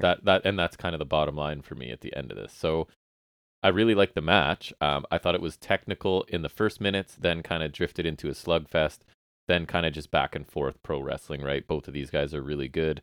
The Liger bomb by Dax looks awesome all the time when he hits that. Just the force he somehow gets on that looks a little extra. And I like that Lethal was constantly trying to target Dax's legs, and Dax had counters for it over and over and over again. So I like that story being told. So I thought it was an excellent match. Understandable finish, not super satisfying, right? Like heel sneak in the win with the holding the tights, right? I think it was. I'm not sure AEW needs the Motor City Machine Guns because this roster is super bloated already. I don't see it being like a long-term thing. And them kind of coming in as a heel is a bit weird for me because I do somewhat regularly watch Impact, and that's not how they're presented there. Yeah. I mean, it could, like, I also, because I think it'll be a one-off thing, it could just be like favor for a friend kind of thing. But couple friends. And the bottom line, as you said, for me, is that this trios match got much more interesting, right? Yeah. Instead of Dutt and have Motor Machine Guns ever been heel? And the Miss, maybe, I don't know. But they're really, really good. I mean, they're getting old at this point, but they still have awesome matches. So I really liked this Harwood Lethal match, and we ended up with a better trios match coming out of it. So I was happy with this opening. For sure. Yeah, I thought it was an excellent TV match. Harwood delivers another good one. Credit where credit is due. Lethal is a good opponent for him. Wrestler of the Year nominee, Dax Harwood. Mm-hmm. A lot of heavy chops here, which was always fun to watch. So, like you said, like technical, but also slugfest. A lot of solid near falls, I thought, which was pretty nice. Kept like there was a lot of countering each other's moves, like countering back and forth. So I like that a lot too. Dutt's post match bit was short. I'm already more interested in the match because I didn't think that would wrestle. I didn't want to see Singh, so Mercy Machine Guns is much better. Them versus FTR in any capacity sounds great. Lethal and Wardlow in the mix is fine too. Something must have happened to Singh because I thought for sure they were building the whole powerbomb thing. So either they're putting that another time or like this was a last minute thing, like they kind of had to do. Anyways, this is cool because I think it's a great trios lineup here. I guess the AEW Impact partnership isn't dead. No, I didn't think it was, but it just has something like that prevalent. No, not in a while. lately. So I think it's cool. And like I guess like he said, it's kind of weird that they're teaming with heels. Yes. But I mean, it could just be like, because like so like they even mentioned that they're like old friends or like whatever. No. So it could just be like a favor kind of thing. Yeah, it could be at least, or like in like a one time. Because I don't expect Motor City Machine Guns to be in AEW like that much. Me either. I'm heavily betting on this being a one-off, so I think so. I mean, my only issue with this whole scenario is I like that the match got better and blah blah blah, but this still feels well beneath FTR's star power right now. Like this seems like they're sort of honestly, it would have been more worth their time. It's just them versus Motor City Machine Guns. It's like a dream match kind of thing. They're kind of being underused a little bit for me right now, based on how red hot they are. But anyways, at least this trios match got more interesting. Next we get Thunder Rosa interviewed. She says she's heartbroken. She feels like she's letting fans down, and she can't defend it all out like we talked about in the news. So they're gonna crown an interim women's champion instead. She says this will make her better, and she'll come back better and stronger. So I thought it was solid. Cause she actually seemed like sad here. Like she was very emotional, right? Like, and spoke from the heart. Very legit. It was real. So I props her for selling that maybe like a little real because I imagine it would kind of suck. So and she mentioned Storm obviously she's in it, but like kind of made it obvious for me like before we even knew like the reports that like it's Storm wins and it's like Thunderstorm about the titles and they have to face off for that, right? You know, like that kind of thing. Like seems like that's where they're going. Yeah. I thought this was better than her usual promo because this was her just speaking from the heart. She is injured. She's upset about it in the middle of a title run, and that came through here, and it felt less like acting or her trying to act. So I thought this was one of her better promos because I'm not a big fan of her on the mic usually. For sure. Next we get father versus son. Ooh. When's our match coming? Remember I told you I was going to debut at the at Super Kicked, and the one guy who worked one of the opening matches was like playing along with me. That was funny. Yeah. So we get Billy Gunn versus Colt Gunn. Ooh. Look out. This isn't the main event. Why? What happened? I don't know. Wow. They must have known this is the big spot. Why aren't they holding both the titles and having a unification match? It should be them. That's the prophecy. Billy Gunn should have 2 AEW world titles. Definitely. I'm not being sarcastic at all. No, we're never sarcastic. No. Sincere to a fault. Literally the highlight of this whole thing was Billy Gunn coming out to the Acclaim theme so that Caster could do a rap. Yes. It feels weird, but he rapped, so I'll allow it. Mm-hmm. So I put the finish in the notables because I thought there would be more. But then this was more about the angle, right? Because I wrote the finish in my notables, and then where I usually put the finish, I just wrote that. So nice. The only thing I noted was Austin attacked the Acclaim after distraction from Stokely Hathaway. So with the rep distracted, Colt hit a low blow and the Colt 45, which is such a nice move. No. For the win, and so finish that. Yep, it was indeed. So then after Ass Boys attack Billy Gunn and the Acclaimed, the tag champs come out. Cause okay. Again, Cause this is not elevating these titles. No, I'll get there. Yeah, I figured. And Swerve and Lee kind of a standoff with the Acclaimed. Yes, please, in a way.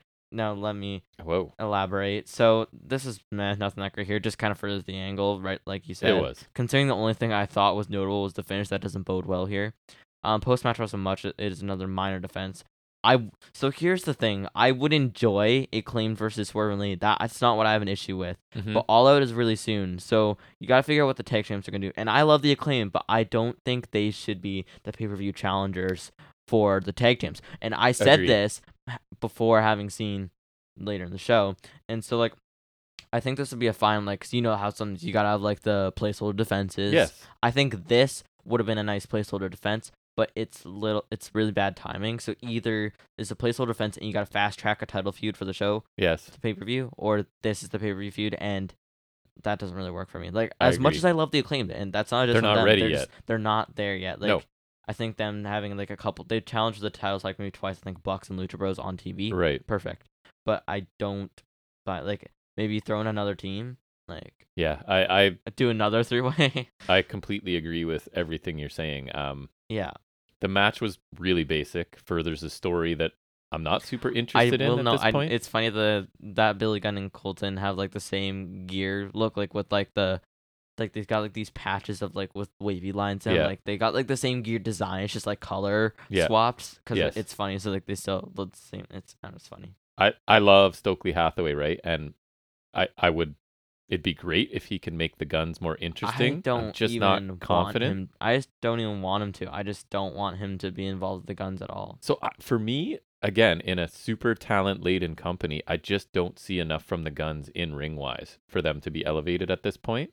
Maybe it's there and they haven't been able to showcase it or whatever, but I've never been I understand impressed. Hathaway wanting Ethan Page and Moriarty because there's some money there, I think, but more so Ethan Page. But I just don't get like the Guns. That just like I said before, it feels like a waste of his time. Right, and then as you're saying, I think Swerve and Keith Lee getting involved here does not address my concerns about the tag titles not feeling important. Like I don't know, they could have picked someone better. I don't know who would.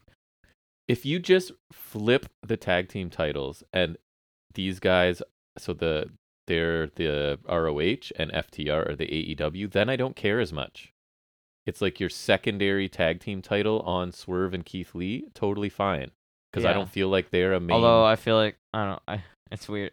I feel like they'd be weird with it. I get what you're saying, but like it would be weird with sure, they're not ROH people at all, but like for Swerve me, might have been. I'm not sure. They're not a main tag title act at this point, and they're not being presented that way. I think they should be because they're good, but they are. There's not at this point for me. But no, and I think like they need challenges that elevate them. Like I don't think this really is that. Like I'm just trying to think like what's a top team that would work.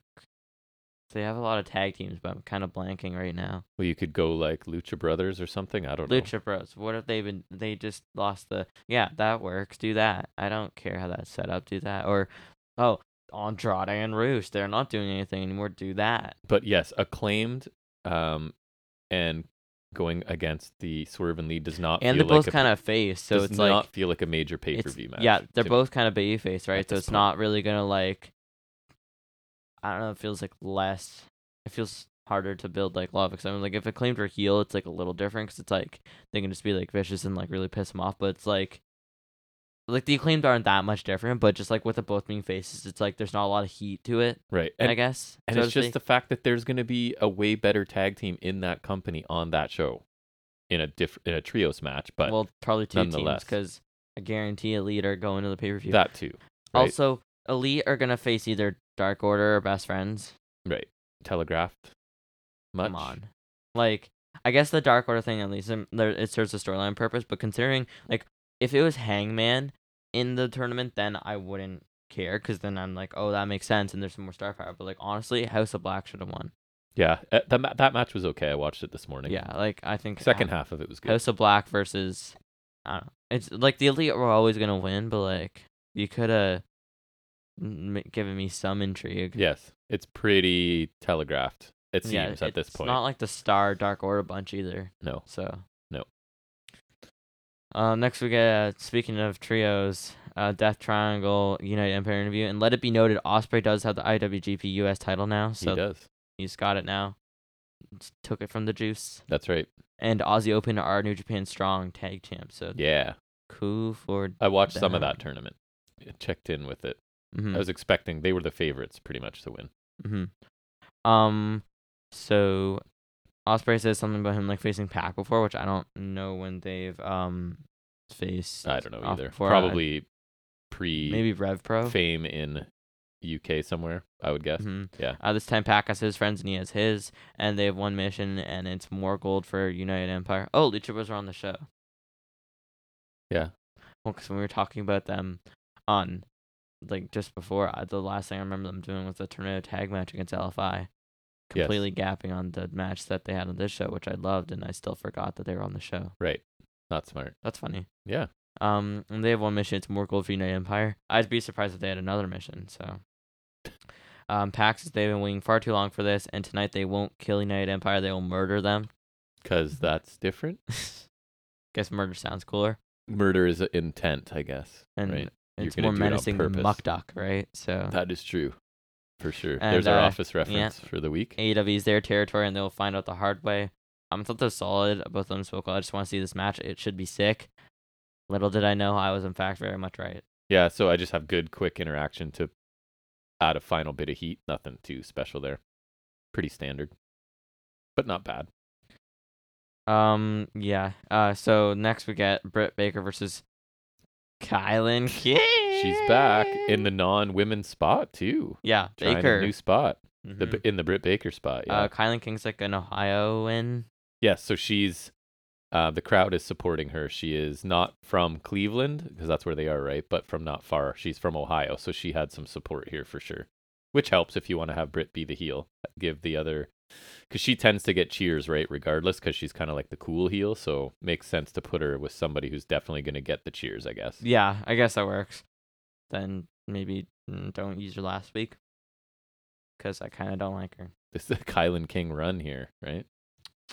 King of it's the King era. King of the something. Sling blade by Baker. There's a middle rope shotgun dropkick by King. Not a Mitchell shotgun. Just a shotgun? Yeah. Right. Just a shotgun. Ripcord rolling elbow by Baker, which I think was kind of slow, but I don't remember. Roundhouse kick and a German suplex by King, which is solid. That looks good. Curb stomp by Baker, and then it is a lockjaw for the win. Post-match, she says in it is an issue about Rosa, and she says when she was the champion, she wrestled the entire title reign with a broken wrist, because that's what champion does. That's funny. I could have sworn it was not the whole thing, but... I like the heel that she's comparing, wrestling with a cast on your forearm to having like a slipped disc or whatever, and you can't feel your legs. Heel logic. Like to her, you're right, and I think it's good. And they still have half a Thunderstorm to deal with, and Storm comes out, Hater blindsides her, and Baker says Hater will be all out too. The blindside attack looked awesome, actually, right? Because she knocked her right into the ring apron. It looked good. So the heels beat up Storm, and then Shida runs out the kendo stick and chases off the heels. Because she's back and right into a title shot, as we mentioned before, somehow. The only other notable I had is King did something like a wheelbarrow into a Uranagi that I thought looked kind of cool. But anyways, I thought the match was decent, right? It felt like, to me, a little bit of, hey, Kylan King, get your stuff in. Since you're in your home state, and then at the end, Baker's just going to hit her signature stuff and win clean, right? Which is pretty much what it was. Was it a bad match? No. Is it what you want in the only women's match on a 2-hour show for the week? No. Yeah, it's not like Kylan King's getting your spot. Not to be mean, but just like... So, I thought Hater's initial attack from behind on Storm looked really good. And it's just a post-match segment, right? Letting us know who's in the interim title match and where everybody stands. So I guess they accomplished that. So it was just kind of a decent match. I mean, result was never in doubt, and the aftermath was never really in doubt either, I don't think. Yeah, and it's like you're saying the 4-way looked like a tag match, and then they announced a tag match for next week. Right. They're doing the classic, have everybody the WWE style. Let's put you in all the combinations ahead of the match.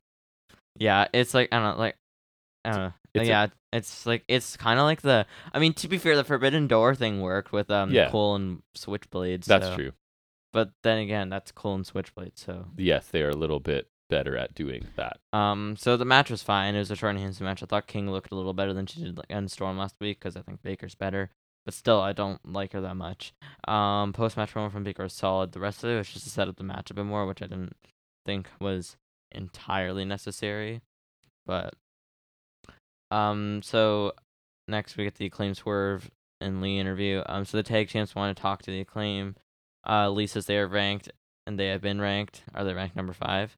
Because the Acclaimed, let me remind you that toward the start of this whole joke was the Acclaim being ranked number 5 and getting a title shot, and then also it was Abaddon. So Acclaim started this whole thing, and it's been running forever. It's been running since. That's the first time I remembered making the joke. Like it was because it was. I remember seeing the connection between them and Abaddon, like both. Yeah.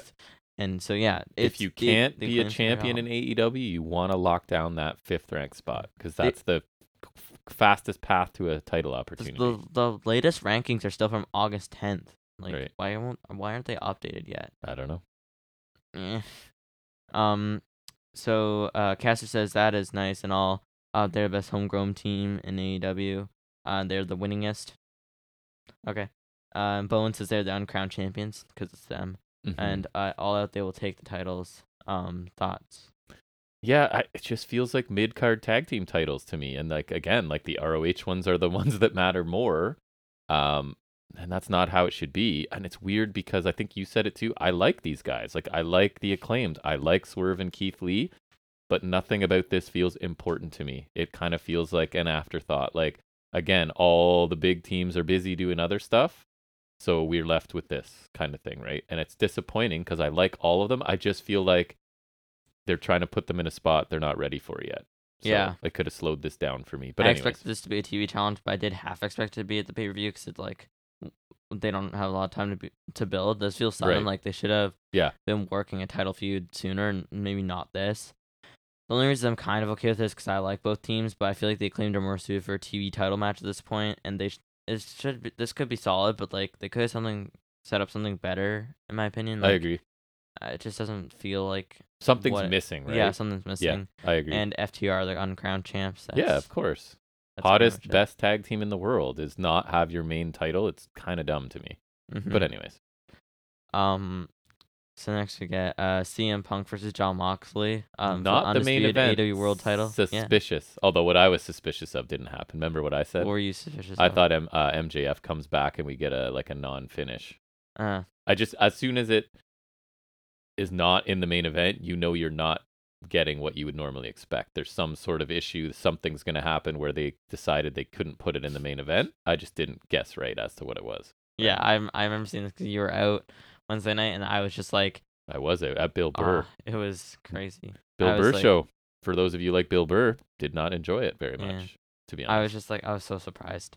So there's a long collar and elbow tie, then Mox unloads forearms in the corner, and Mox taunts Punk, and he comes up with some shots and unloads in the opposite corner. Then he lands a roundhouse kick and tells the ankle he hurt, something like that. And Mox smells blood in the water, hits a big lariat, then the hammer and elbows, and then just twists the crap out of his ankle just to fast track a bunch of damage to that. And then 2 paradigm shifts, and Mox wins, and he freaking dominated. Like it was like look how happy you the whole match was maybe 4 minutes or something. Like it was less than 10 minutes. It was awesome. I was so happy. So I'm so happy about this. Like they gave me exactly what I wanted and better. Cause in my ideal universe, Mox would in fact kill Punk and win the title, and that is exactly what happened. He did. I didn't expect him to win, much less dominate. Yep. He dominated him, and like you mentioned, it harkens back to Brody Lee versus Cody. So that's we nice. loved. And that was completely amazing. unexpected. I didn't even think of that. Yeah.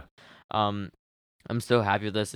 It's so great. Punk didn't do much other than some corner strikes and the kick, and then he was done, and Mox just annihilated him. I liked him just twisting the crap out of his ankle, because that's just that's what Blackpool Combat Club would do, right? Exactly. You have an injury, we're hitting it. Yeah, that'll easily kill him right there, and it did. And it was simple but effective, and he just killed him with a double dose of paradigm shift. 2 of those that was perfect. A little bit to protect Punk, right? All right, we'll let you at least take 2 finishes. The other cool part of this is that since I didn't expect this at all, now I have no idea what they're gonna do at the pay-per-view, right? No.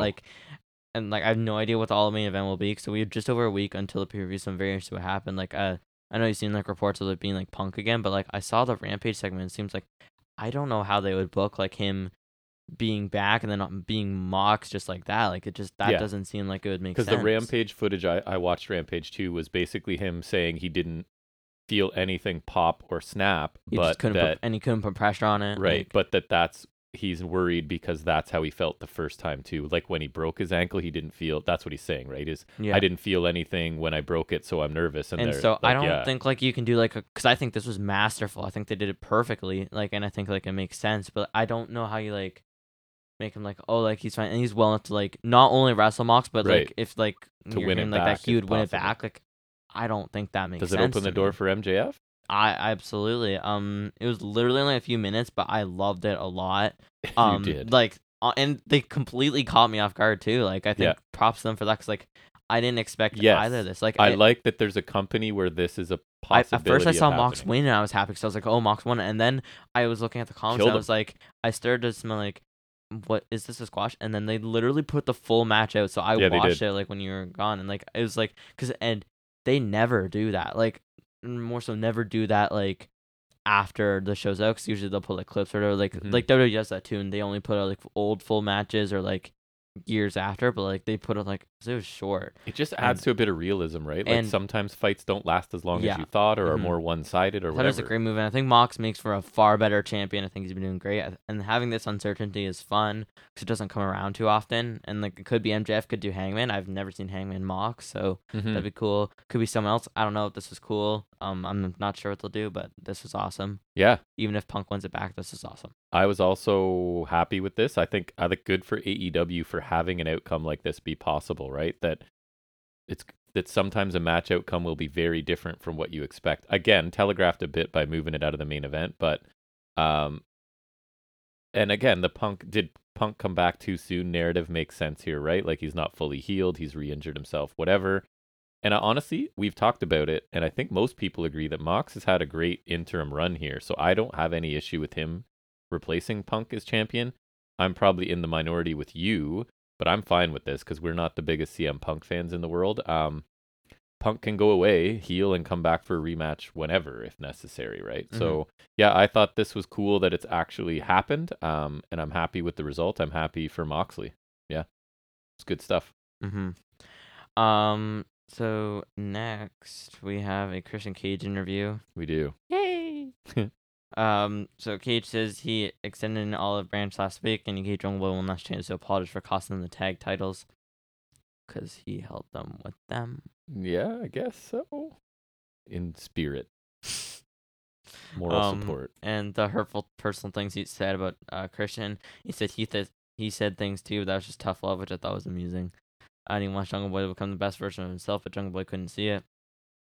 And he'll never be as good as Christian Cage. Cage says Jungle Boy tried to meme him and injure him, but he can't do anything. Cage hasn't already seen it. All out, Jungle Boy will see he is special. And Jungle Boy will find out real fast that he will never be in Cage's league, and he accepts the challenge for All Out. Yeah, I'm not going to lie. I tuned out for this. My notes are, this could not have been great, as I realized I kind of tuned out for it. I'm relying on Jack's recap to jog my memory. Just in general, this feud has lost steam for me. I thought it peaked when Christian turned heel with Luchasaurus, and then since then, I've cared less and less as it goes on, right? Which is not ideal, obviously. And as I said last week, the heel here, Christian, already took a vicious beating at ringside, thrown into the steps and destroyed by Jungle Boy.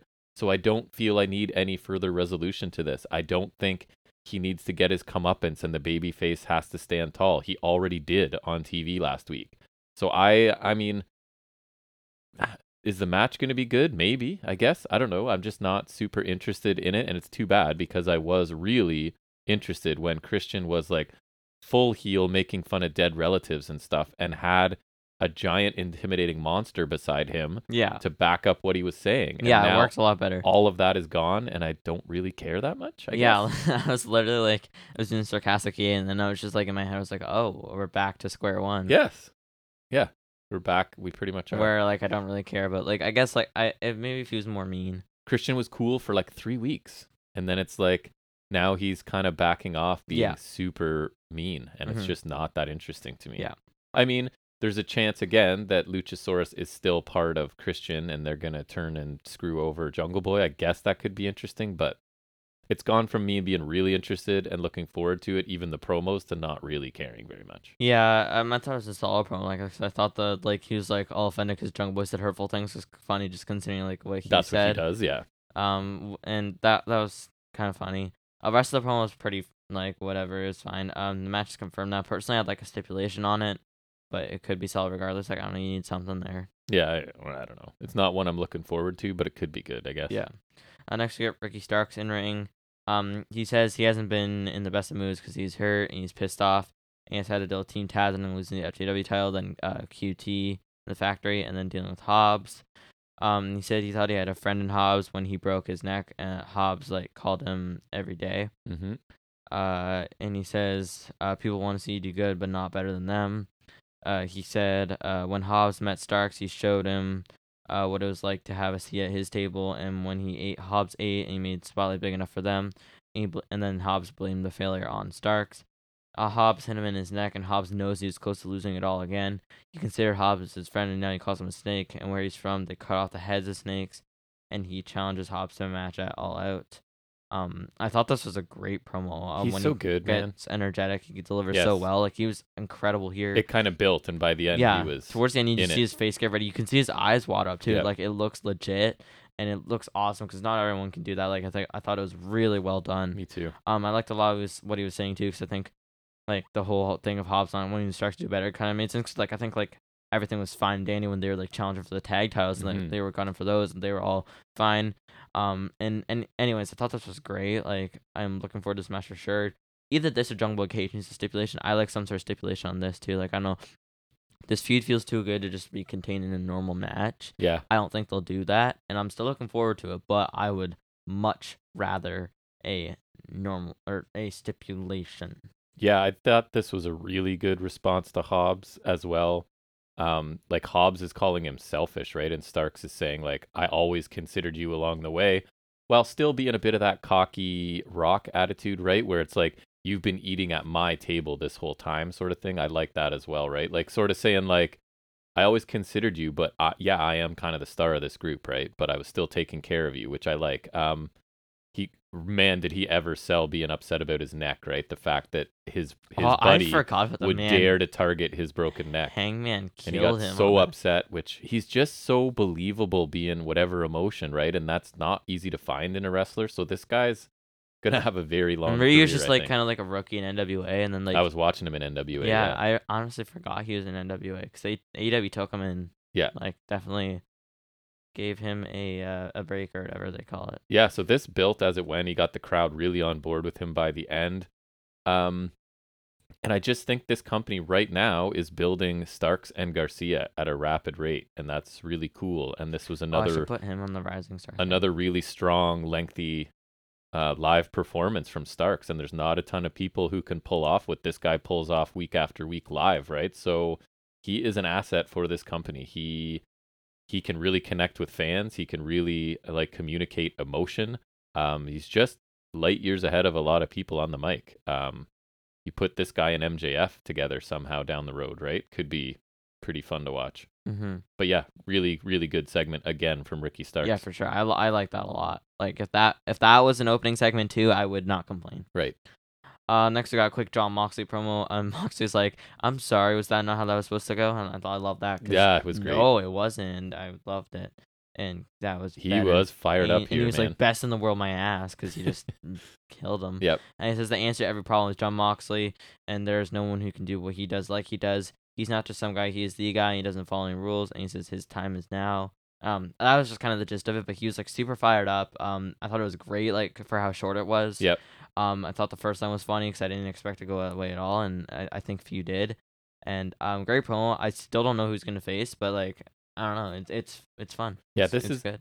This is exactly how you would expect Mox's character to respond here, right? I thought he was super intense, and even I don't know if you mentioned it. I don't think you did, but he seemed to me to be tapping into some real emotion when he was talking about people just assuming he would lose to Punk, right? Like, you could see, like, I think there's some reality there that like everyone did assume that, I including us. I did, and I didn't right? want him to And lose. so he doesn't like that. No, I thought this was awesome. This was just him letting loose and totally on brand for him, and it was awesome. Yeah, it was perfect. Yep.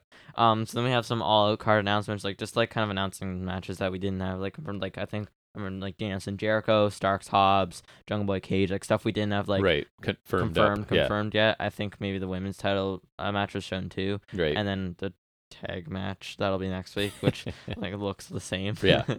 And then there was a brief recap package of Omega's return this week, so that was cool. Yep. I thought that was well done. Nothing to really note. They're just recapping last Yeah. week's and thought that was cool. Like the way they put that together was really nice. And then we have our main event, which is United Empire, Will Ospreay and Aussie Open, which is Kyle Fletcher and Mark Davis. There we go. Big guy. And versus Death Triangle, which is the boys. You know them. Mm-hmm. So this is the Dynamite semifinals. And we were both pretty hyped for this one. Also, the first round of, like, it's weird how they. I don't like it. Like the first round's like, like and this it. is the Dynamite semifinal. Right. Like, I get that, but like, I feel like that would only fit if like this. Say this is like a huge tournament. Then Right. I understand that, 8 but teams, it's like whatever it was. 3 matches. No. Yeah, 3 matches for the Dynamite. Like, Yeah. and so next week's the Dynamite final. Like. Because Rampage was annoying me calling it the Rampage semifinal. I think that would like mean something if it actually like. It's one tournament. There's not 2 separate semifinals. Right. Anyways, If there was like another like if there was because there's 8 teams. Yes. If there's 16 teams, then maybe. Sure. Like I feel like that just works for like a bigger tournament. Like there's 2 sides of it. Like just say it's a tournament match on Rampage. Yeah. You don't have to qualify it as anything or else. Or like if say it like the Cruiserweight Classic at 32 guys. Like then you could that I would Sure. understand. Like say that was running on 2 shows. You get like like I get that, but like it doesn't really work here. Or if you're in blocks and they don't really meet, you know what I mean? That's different. But this is like I don't know. You're dividing a larger tournament into like smaller tournaments on separate shows, and I don't. It's not a big deal. I just don't. I like that they're doing that because then like the side of the tournament I don't really care about. I don't have to watch, but they don't have to like be so. I don't mind them separating it on 2 shows, but you don't have to act like it's separate stuff. Yeah. Yeah. And it's not even like WWE where like say you're doing like the say the Best in the World tournament from Crown from Saudi Arabia, like you have the Raw final and the SmackDown because like there's the brand split. Yes. It's not they don't have that here, so it's like Right. Anywho, main event that. So yeah, there's a lot here. There is a lot. I'm glad this is one of those where I'm so glad I'm not the note taker. Oh yeah. Even though I took a few here just because there was stuff that was cool. So there's the back and forth like flippy things between Phoenix and Ospreay. Like they're just like going back and forth doing crazy like, start. process. Like they're just basically like they're just showing off. Like it was 100%. It was cool though. Unlike almost anybody else can, right? These two are super unique talents. So I always said like Pac and Ospreay. It's like two guys, but then I thought like Phoenix and Ospreay is probably better comparison. More high fly-y. Yeah. Although Pac is. He's the man who gravity forgot. Yeah, exactly. I forgot about that. Solid nickname considering how many crap ones sort of Doyle out. Like, yeah. There's stereotypes to the outside by the Death Triangle. Ospreay takes a heavy chop from each one of the Death Triangle. Like they're just taking in like just chop. Brody King's chops are dead. Or sorry. It's Pac stuff is all super stiff. Yeah. Looks awesome. Mm-hmm. Yeah, he was like kicking later on. You're like then like Kylan King doesn't kick like that. No, like, her kicks do not like. You're saying Kylan King doesn't kick like that. Do her kicks look as fast as Pac? Yeah, no. I remember seeing this clip on Instagram before I actually saw the match. Like there was a sky twister press to the outside to Death Triangle Ospreay, which is like this huge like corkscrew moonsault looking thing. And I'm not. It's just so graceful. I'm not a huge Ospreay fan, but he never misses anything. I'm starting to disagree with that statement. In ring, I can't. It's just I don't know. There's just I never thought he was quite character-wise a big star. Like in ring, he's always been super impressive. It's kind of like Ricochet, right? It's more so in ring, but I think Ospreay does a cool job with the whole United Empire thing. Yes. So they seem he's growing on me, and he nails. He never makes mistakes, man. He takes crazy risks all the time and hits everything. I don't know how he doesn't botch anything. He doesn't. I would kill to be that talented. Him and Ricochet, they just don't mess up. I don't think I've ever seen a Ricochet botch. You do stuff that other people can't do, and you never make. To be fair, I think Pac's like he doesn't do as many crazy things, but like in Phoenix. Actually, I don't. Phoenix does crazy stuff, but he'll he'll make a mistake here and there, right? Yeah. But But yeah, like I don't know if like Osprey's insane. I would kill he for that is. level of talent. They did like the so United Empire did this like rocket launch drop kick in the Looked corner, cool. which is like the Aussie Open just chuck Osprey in the corner, and just drop kick the And it crap out of actually Phoenix. looks like they add pace to Yeah, him, right? like you just So, like got launched, like it yeah, actually looked like it was cool. effective. 'Cause it sounds stupid, but it was like it was sick. Phoenix counters a double team move by Aussie Open and hits multiple chops to them, followed by an Escalator double arm drag. Makes it take out to Penta for hot tag flurry. I remember there was the weird DDT thing on Fletcher. That looked kind of weird. Oh yeah, Oh yeah, and they said like Fletcher was 23 in this, so that means we would have seen him when he was like 20, which Yeah. is pretty crazy. yeah. We saw them back in the day, pre-pandemic, Mm-hmm. right? Like I think just over 3 years exactly, because Mhm. like We- it would have been like early August. We I met think. them, right? We talked to them after, did we? Yeah, we did. Yeah, right? we saw like them, Stu Grayson, Yeah. other guys. Is that the Trent 7 one? Yeah, right. Yeah, New release. yeah. Jordan Devlin. I Trent guess. 7, you got released. You want to come on the podcast and talk about it? Let us know. We're close personal friends. I talked to him Yeah. for like 20 seconds once. There's this handspring kick by Osprey, which is really cool. 'Cause it's like I don't know, he like does a handspring like it's like this screw kick thing. I don't know, just the way he did it, I really like. It's just like clean, it's just like fast. And there's a fireman's carry kick thing by Fletcher, and then power slam cutter by Aussie Open, which they didn't get all that, but still looked pretty solid. And Phoenix broke the pin, so it's just like a really nice string of offense by United Empire. Yep. Osprey goes for headstand. Of course, it's like one of those things where like they try to headstand over, like I don't know why, but then Penta super kicks him while he's upside down. I always great. love that. Yeah, I'm me a too. sucker for that one. Me They're too. just like standing upside down in the corner. I don't know why they do that, but then they just get super kicks. Like I love it every time. Pac tags in, goes after Osprey. Phoenix hits up. So Pac is trying to hit like a German suplex, and Osprey's hanging on the rope. So Phoenix hits the rope walk kick to Right. cut him off, which I love that. Kicks the And hands then off the ropes. German suplex. I think he kicked him in the face. Oh, did he? Yeah, that's what he usually does. And then got a 2 count. Lucha Bros and Aussie Open are going back and forth, and Osprey and Pac hit stereo double poison ranas to the opposite teams. So double poison run. yeah, if you want to put Followed it like by that. a cool stare down moment. Yeah. Yeah. Mm-hmm. Then Pac and Osprey have an epic back and forth, leaving them both down of an Oz cutter. Like it was insane. Yes. They're just trading offense back. It was crazy. And that's where both of them were down for an 8 count, right? After that. Yeah, it was nuts. it was crazy. Then the Avalanche Brainbuster by Pac and Osprey, Crazy. which it landed perfectly. awesome. Like it was too good. Phoenix hits Osprey with a Frankenstein, but he just lands on, so he basically just front flipping off the top rope, and Phoenix spikes him with a rolling cutter. So that it was cool that he flipped off, and then he just like sold the crap out of a cutter. So that was awesome. Lucha Bros take out Aussie Open with dives, and then Pac goes for the Black Arrow, but Osprey gets the knees up, which also Perfect. looked awesome. Yep. Like Nailed it. I don't know why. Like usually that's just so whatever, but like I don't know how Pac does. Like it's so crazy how he flips, but then he just comes down with such impact. Yes. And just the way, like I think it's mostly how Pac sold it. Like he just came down hard on and he sold the crap of that, and like Osprey got like a small package for 2, which like he's selling he's it's frantic there. It was like I don't know why that was so good. And he goes for a Stormbreaker, but Pac has and Hurricane on for 2. Like the way Osprey jumps and that was sharp too. Yes. Fast And just, countering a the sharp Stormbreaker landing. is cool. Yeah. First of all. I like Storm. That's such a sick name. So Penta stop. Davis is on his hands and knees for whatever reason, because something. And Penta steps off of Davis, hit Fletcher with the Destroyer, classic. Love that. Pac hits so he moonsaults, and then he turns into a DDT. So he moonsaults off the middle rope, Right. and comes into a DDT. I have only seen that before because that's one of Ricochet's moves in Right. 2K. Yep. And then Pac stares at a Kip Sabian box head in the crowd, but it isn't him. It's some guy with tape on some of these bruises. And Kip Sabian attacks from behind, and he hits this draping DDT kind of thing. Kip Sabian's back. So it's almost like Sabian had a hostage that he had beaten into submission to stand there with the box on his head. Yeah. Mm-hmm. Like the Cody Bag thing. See, Woo, I thought I win. An odd choice for him to return here, but yes, he does. I thought this was post match, but Yeah. woo, I win. Right. Kip Sabian. Yes. Mm-hmm. I was so happy after getting You spoiled were. because Mox killed Punk and Kip Sabian. It's awesome. Crazy. And so off of that, Destruction United Empire. So Aussie Open are holding Phoenix, I think. I think so. In a seat, so they're hosting them. So it's basically an assisted Oz cutter. So they're just holding up higher, so it just lands on a cutter harder, which I think is kind of cool. I mean, I would like something better. I kind of liked it though. Yeah. And so United Empire pick up the win, which I had a hunch might happen. Remember? Yeah, so, you did.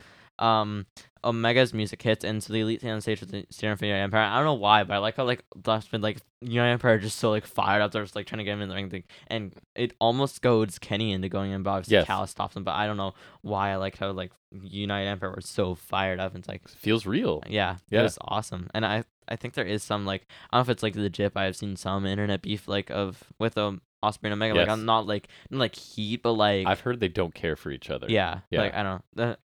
Well, I mean, Turn that into a story, hopefully brother. it doesn't affect anything. Yeah. 'cause- All or of these- hopefully it does. I don't know. All of these things, like the quote unquote real life tension between all these people, and people are like, oh, it's real, it's not real. I don't care. The best wrestling is when I don't know, right? When it is so believable that it could be real heat and story, or it could be all made up. And I love not knowing. To me, that's like the best stuff of wrestling, like the Punk pipe bomb stuff. That's what brought me back into WWE, because it was like, is this real? Is this fake? How much of it is real and fake, right? I don't care if it's real or fake.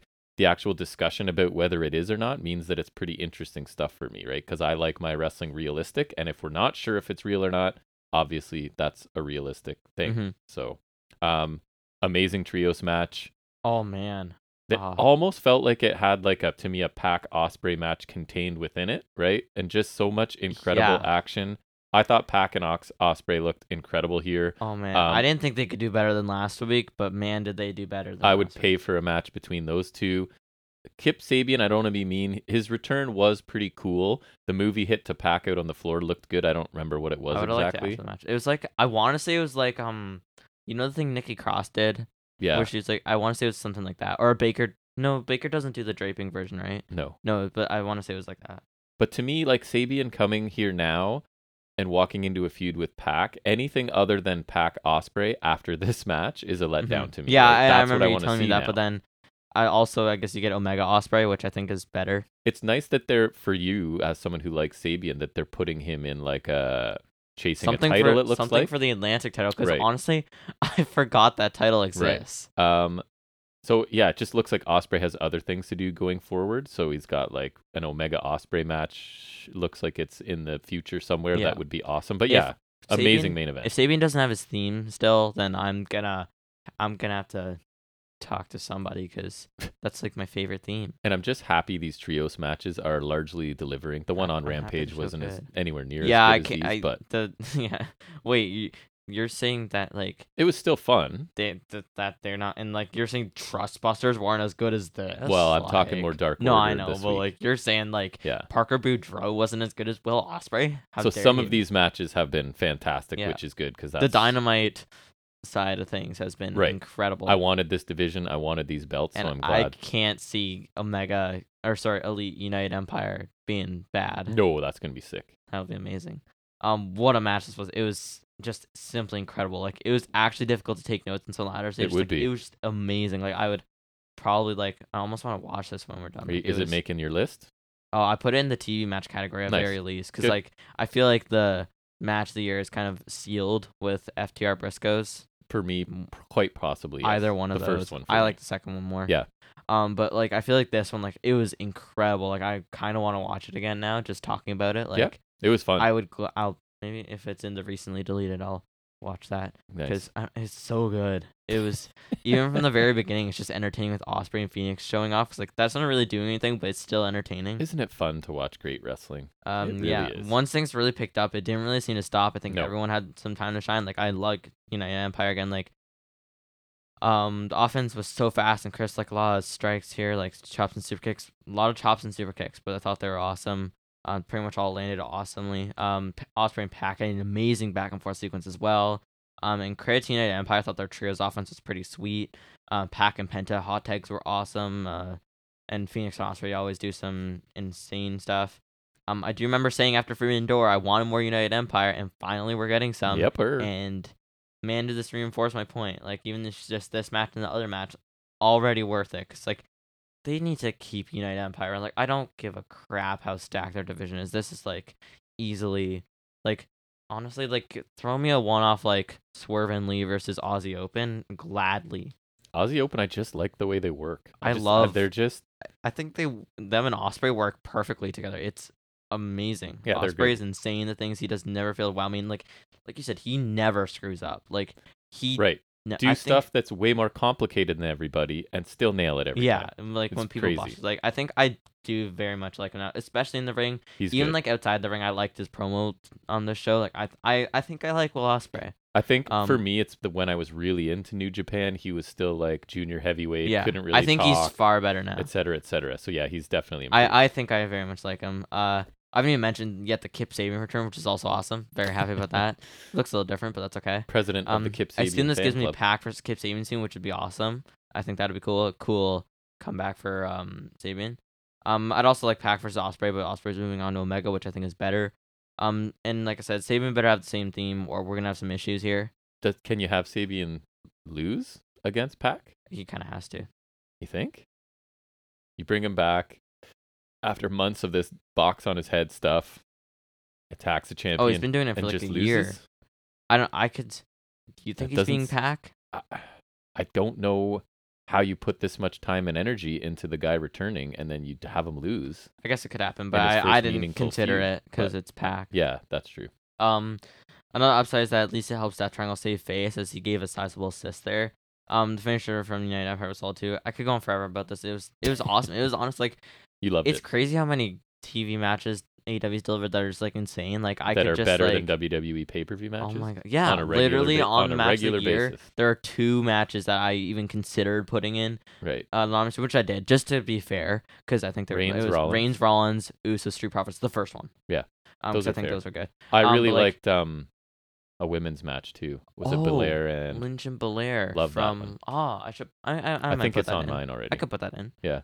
But like, just like, they've been amazing this year. Like, there's no shortage of like, in the past like couple months, there's like easily some Dynamite matches that I love. Like, there's just so many. Like, they're just doing so good.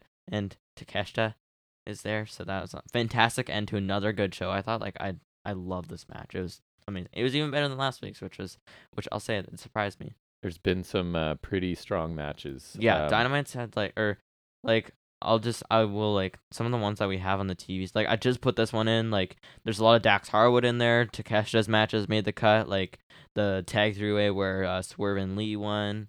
Like Harwood, Will Ospreay. Remember the Texas Death match with Cole and that was shocking. Cole and Hangman. Yeah, and honestly, a lot of recent ones. Like I put in this one, I put in Garcia Danielson, I put in Elite versus LFI from last week as well. Like it's been pretty crazy. When was the Lynch Belair one? I'm just putting that in there SummerSlam. now. Right, because I like that one a lot. I guess it's overall thoughts time. Yes. Another excellent episode of Dynamite that flew by again. I think it's been like 3 weeks in a row where we watched. We didn't watch. We watched it the day after because we had to, but sitting. Like we still watched the one sitting. Very entertaining opening segment, right? Excellent match. Opening segment strong. Excellent main event. Our bookending this show, and then in between we got a Dax Lethal match I really liked. A surprising result in a quick championship match, right? That I still found entertaining.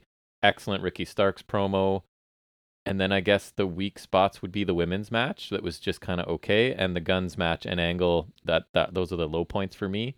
And I guess I'd throw in the AEW tag team title scene in general. I've talked about that enough. I think the last couple of weeks I don't need to specify there.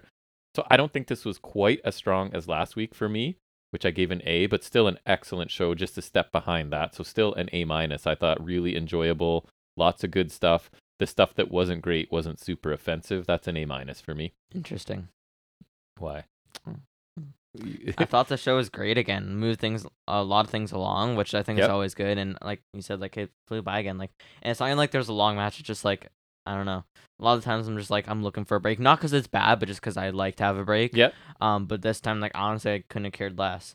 Thought the opening segment wasn't as good as last week, but it was still really good. And that's not even an insult because I think last week's was awesome, but I think this one was still really good. It was. I loved the Starks promo too, which was awesome. Mox had a quick promo, was good too. And I think the matches generally deliver, like the women's and the Guns, whatever. But like I think the good far outweighed the easily bad. Like yep. Or like anything not great. Like Dax vs Lethal was pretty stellar. I thought Mox vs Punk totally caught me off guard in a great way. Short, but I liked it a lot because like short matches don't have to be like whatever. Like they can still be awesome, and that was awesome. And the main event was amazing. I cannot say enough good things about it. Like it was just entertaining top to bottom. It was. It was near perfect. Like I had little issues with it. I don't think I had any issues with it. Like I remember you loved it for sure. You were saying like something about legal man at the end. Like, Who don't cares? give a crap. Yeah, I don't that care anymore doesn't about matter. that. No. The show overall maybe not as good as last week, but it had like one thing better because I think this main event topped like anything last week. But I think as a whole last week was better. So I agreed. I gave it an A-. You are my son. Yeah. Dialed good in. outweighed anything that wasn't the best. Like I think anything just okay. Like honestly, that main event outweighs a lot. Yep. Enjoyed a lot of stuff on the show. Yes, I'm looking forward to next week. I hope the trios match main event again. Yeah, me too. Because like 3 weeks of insane trios main events, that would be of trios. I just wish the finals were happening when we were there. That would have been that's true. My best. Yeah. But anyways. Trios match main events. Right. So another very strong offering from AEW this week. Yeah, it's weird. It's been really fun. Yeah. And now we'll transition into giving Jack a break from summarizing really complicated matches into answering some probably pretty easy trivia for him. But we'll see in our trivia segment called Off the Top of His Head.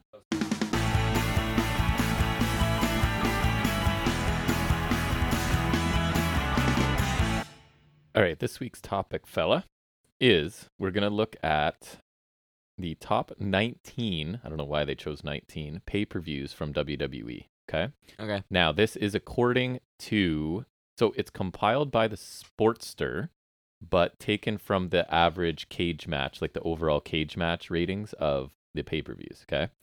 So Okay. I'm going to go with what was on them, and you'll probably quickly, we'll see. I'm hoping to stump you on a couple. So we'll go from 19 to 1, even though I feel like the ones at the top are easier, but we'll start at the bottom, okay? So number 19, the overall rating on Cage Match is 8.41 out of 10. Okay, so here's some of the issues. You tell me what it was. Daniel Bryan produced another feel-good moment by kicking off, winning the Intercontinental Championship for WrestleMania 31. First time in a 7-man ladder match. Anything else you remember from that show? Give you a chance to cashed in the main event. So that was pretty sweet. Good. Paige and AJ Lee versus the Bellas. So here's John Cena versus Rusev. Good. That's what they're saying. Undertaker, Bray Wyatt. Good. Hold on. Randy Orton, Seth Rollins. Yeah. With the greatest RKO ever. That's right. It says topped off with a remarkable RKO. Yep. It's like you're reading it. The curse on one. Let me think. Oh, wasn't it New Day and was it Kid and Cesaro? They didn't list that here. Wait, but maybe. Maybe that was the kickoff show. I just remember seeing Kid and Cesaro. Let me think. Yeah, am I missing anything? What they mentioned was what you did. Orton defeated Rollins, Cena, Rusev, Undertaker, Bray Wyatt, and then Seth cash in, right? Mm-hmm. All right, next one. So up to an 8.49 out of 10 here. So this is going to say the Hardy Boys and Eminem got the show off to a hot start with the opener. So that's your opener, Hardy Boys, Eminem. Okay. It's not both. It's not December to Dismember, right? Because that's a bad one.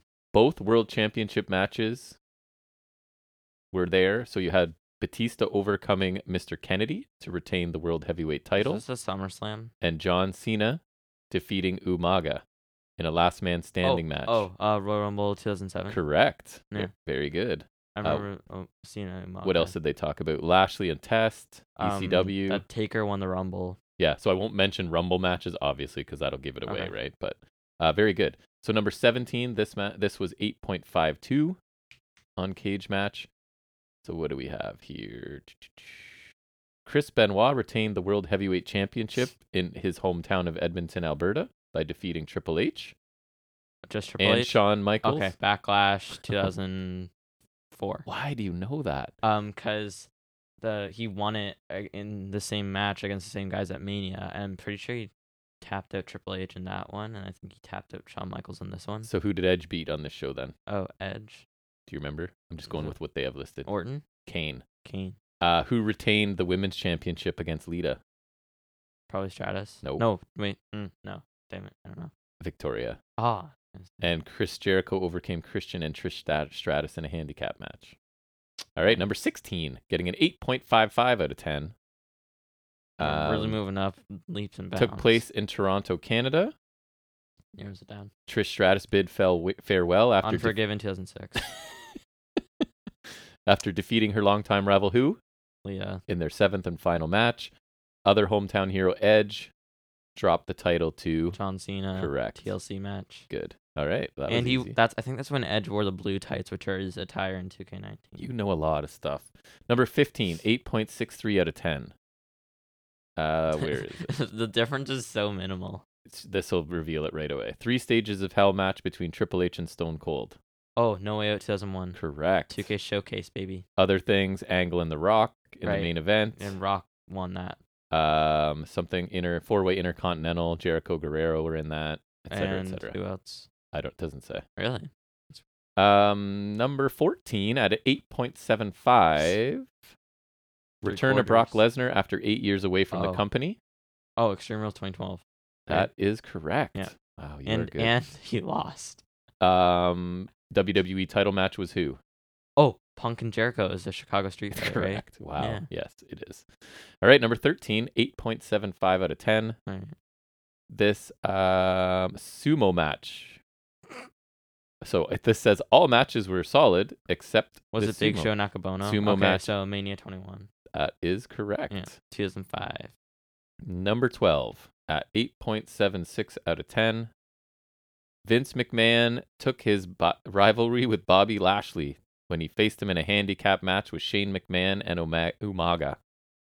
Was this Backlash?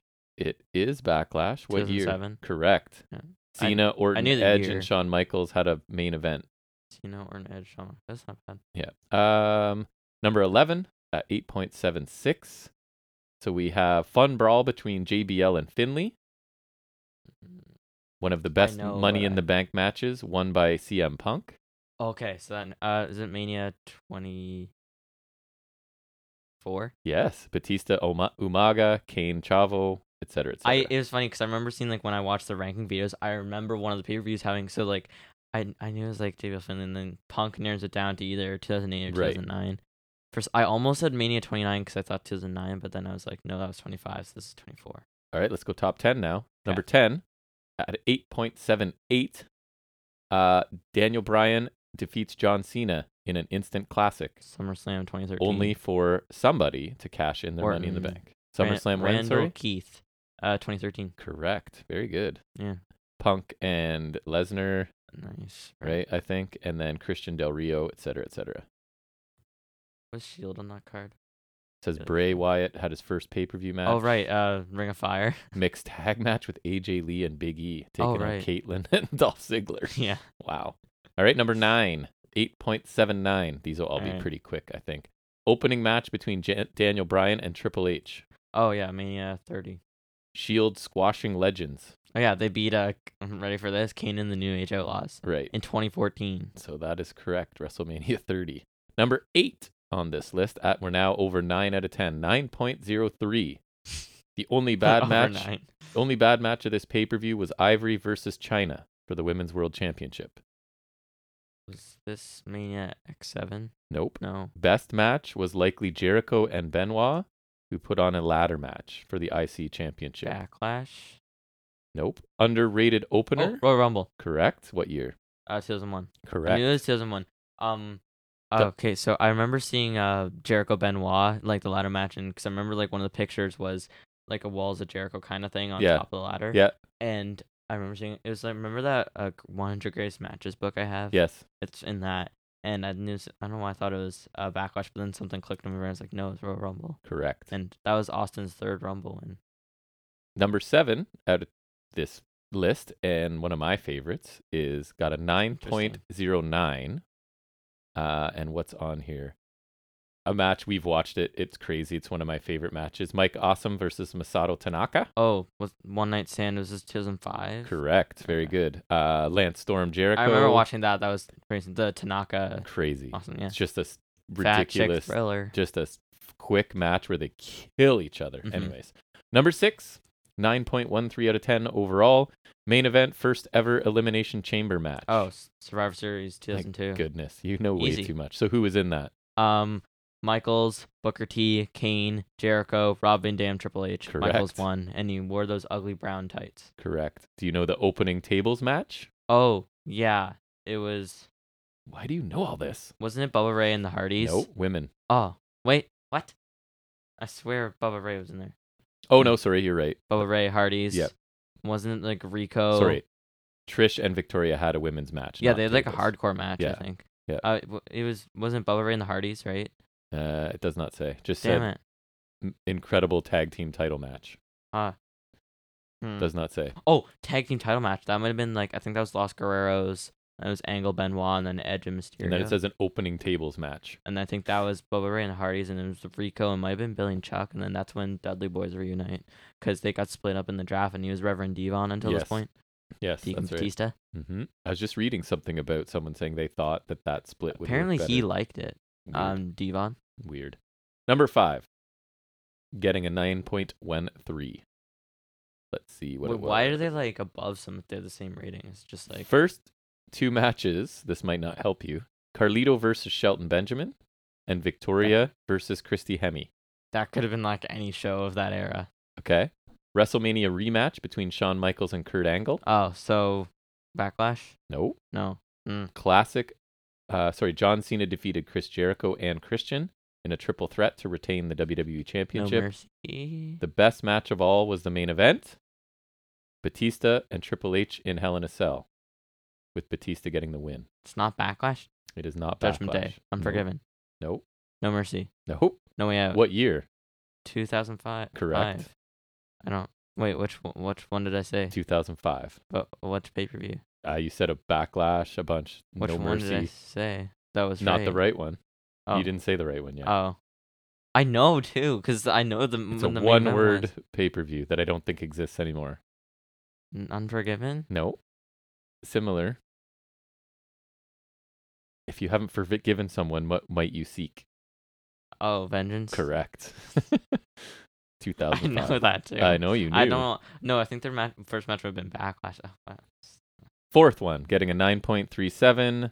Kurt Angle, Rey Mysterio faced each other in the opening match. SummerSlam 2002. Correct. Yeah. Edge, Guerrero, Rob Van Dam, Benoit, etc., etc. Rock. Correct. Number 3, 9.4 out of 10. A-Train. Oh, A-Train. The that only helps. weak match was The Undertaker against A-Train in the Big Show. Oh, Mania 19. Well, you actually know that? 2003. I thought I'd have to Yeah. get to some of the better matches. I thought it was gonna be like just a nothing A-Train match, but no, So I know Michaels, that. Jericho, Rock, Austin. It was supposed to be Undertaker and Nathan Jones versus right. them. Nathan Jones. All right, number 2 out of 9.56. This was a good show. I remember it very much. So, Orton, Christian. Oh, Money in the Bank 2011. I was trying not to mention the Money in the Bank matches, so that makes it hard. But yes, that's what. Yeah, it is. because I knew Orton and Christian had like a few matches because they were kind of like a Summer Saga Yeah. while Punk's thing was going on. But then I thought first I thought SummerSlam, but then I realized one of their matches was at Money in the Bank. That was a good and show. that was the show with Punk Cena, Correct. so it had to be that one. All right, so without even saying anything, what is widely accepted? Mania X7. Correct. Yeah. Mania 17. What were some of the matches? X7, okay. What were some of the matches there? TLC 2. Right. Rock Austin 2. Right. 2. Angle Benoit. Angle Benoit. I think Regal and was it Jericho? That's not listed here. I don't know. I know China squashed Ivory. Yeah.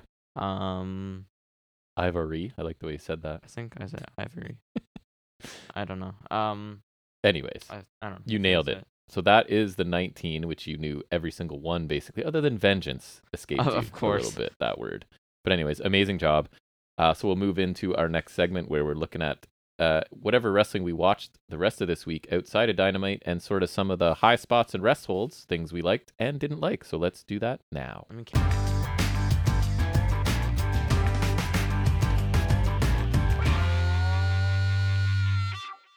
All right, for me, I'm going to be starting at NXT, which you did not watch, and I did. NXT High Spot, I think I might have told you about it, I wrestled from that.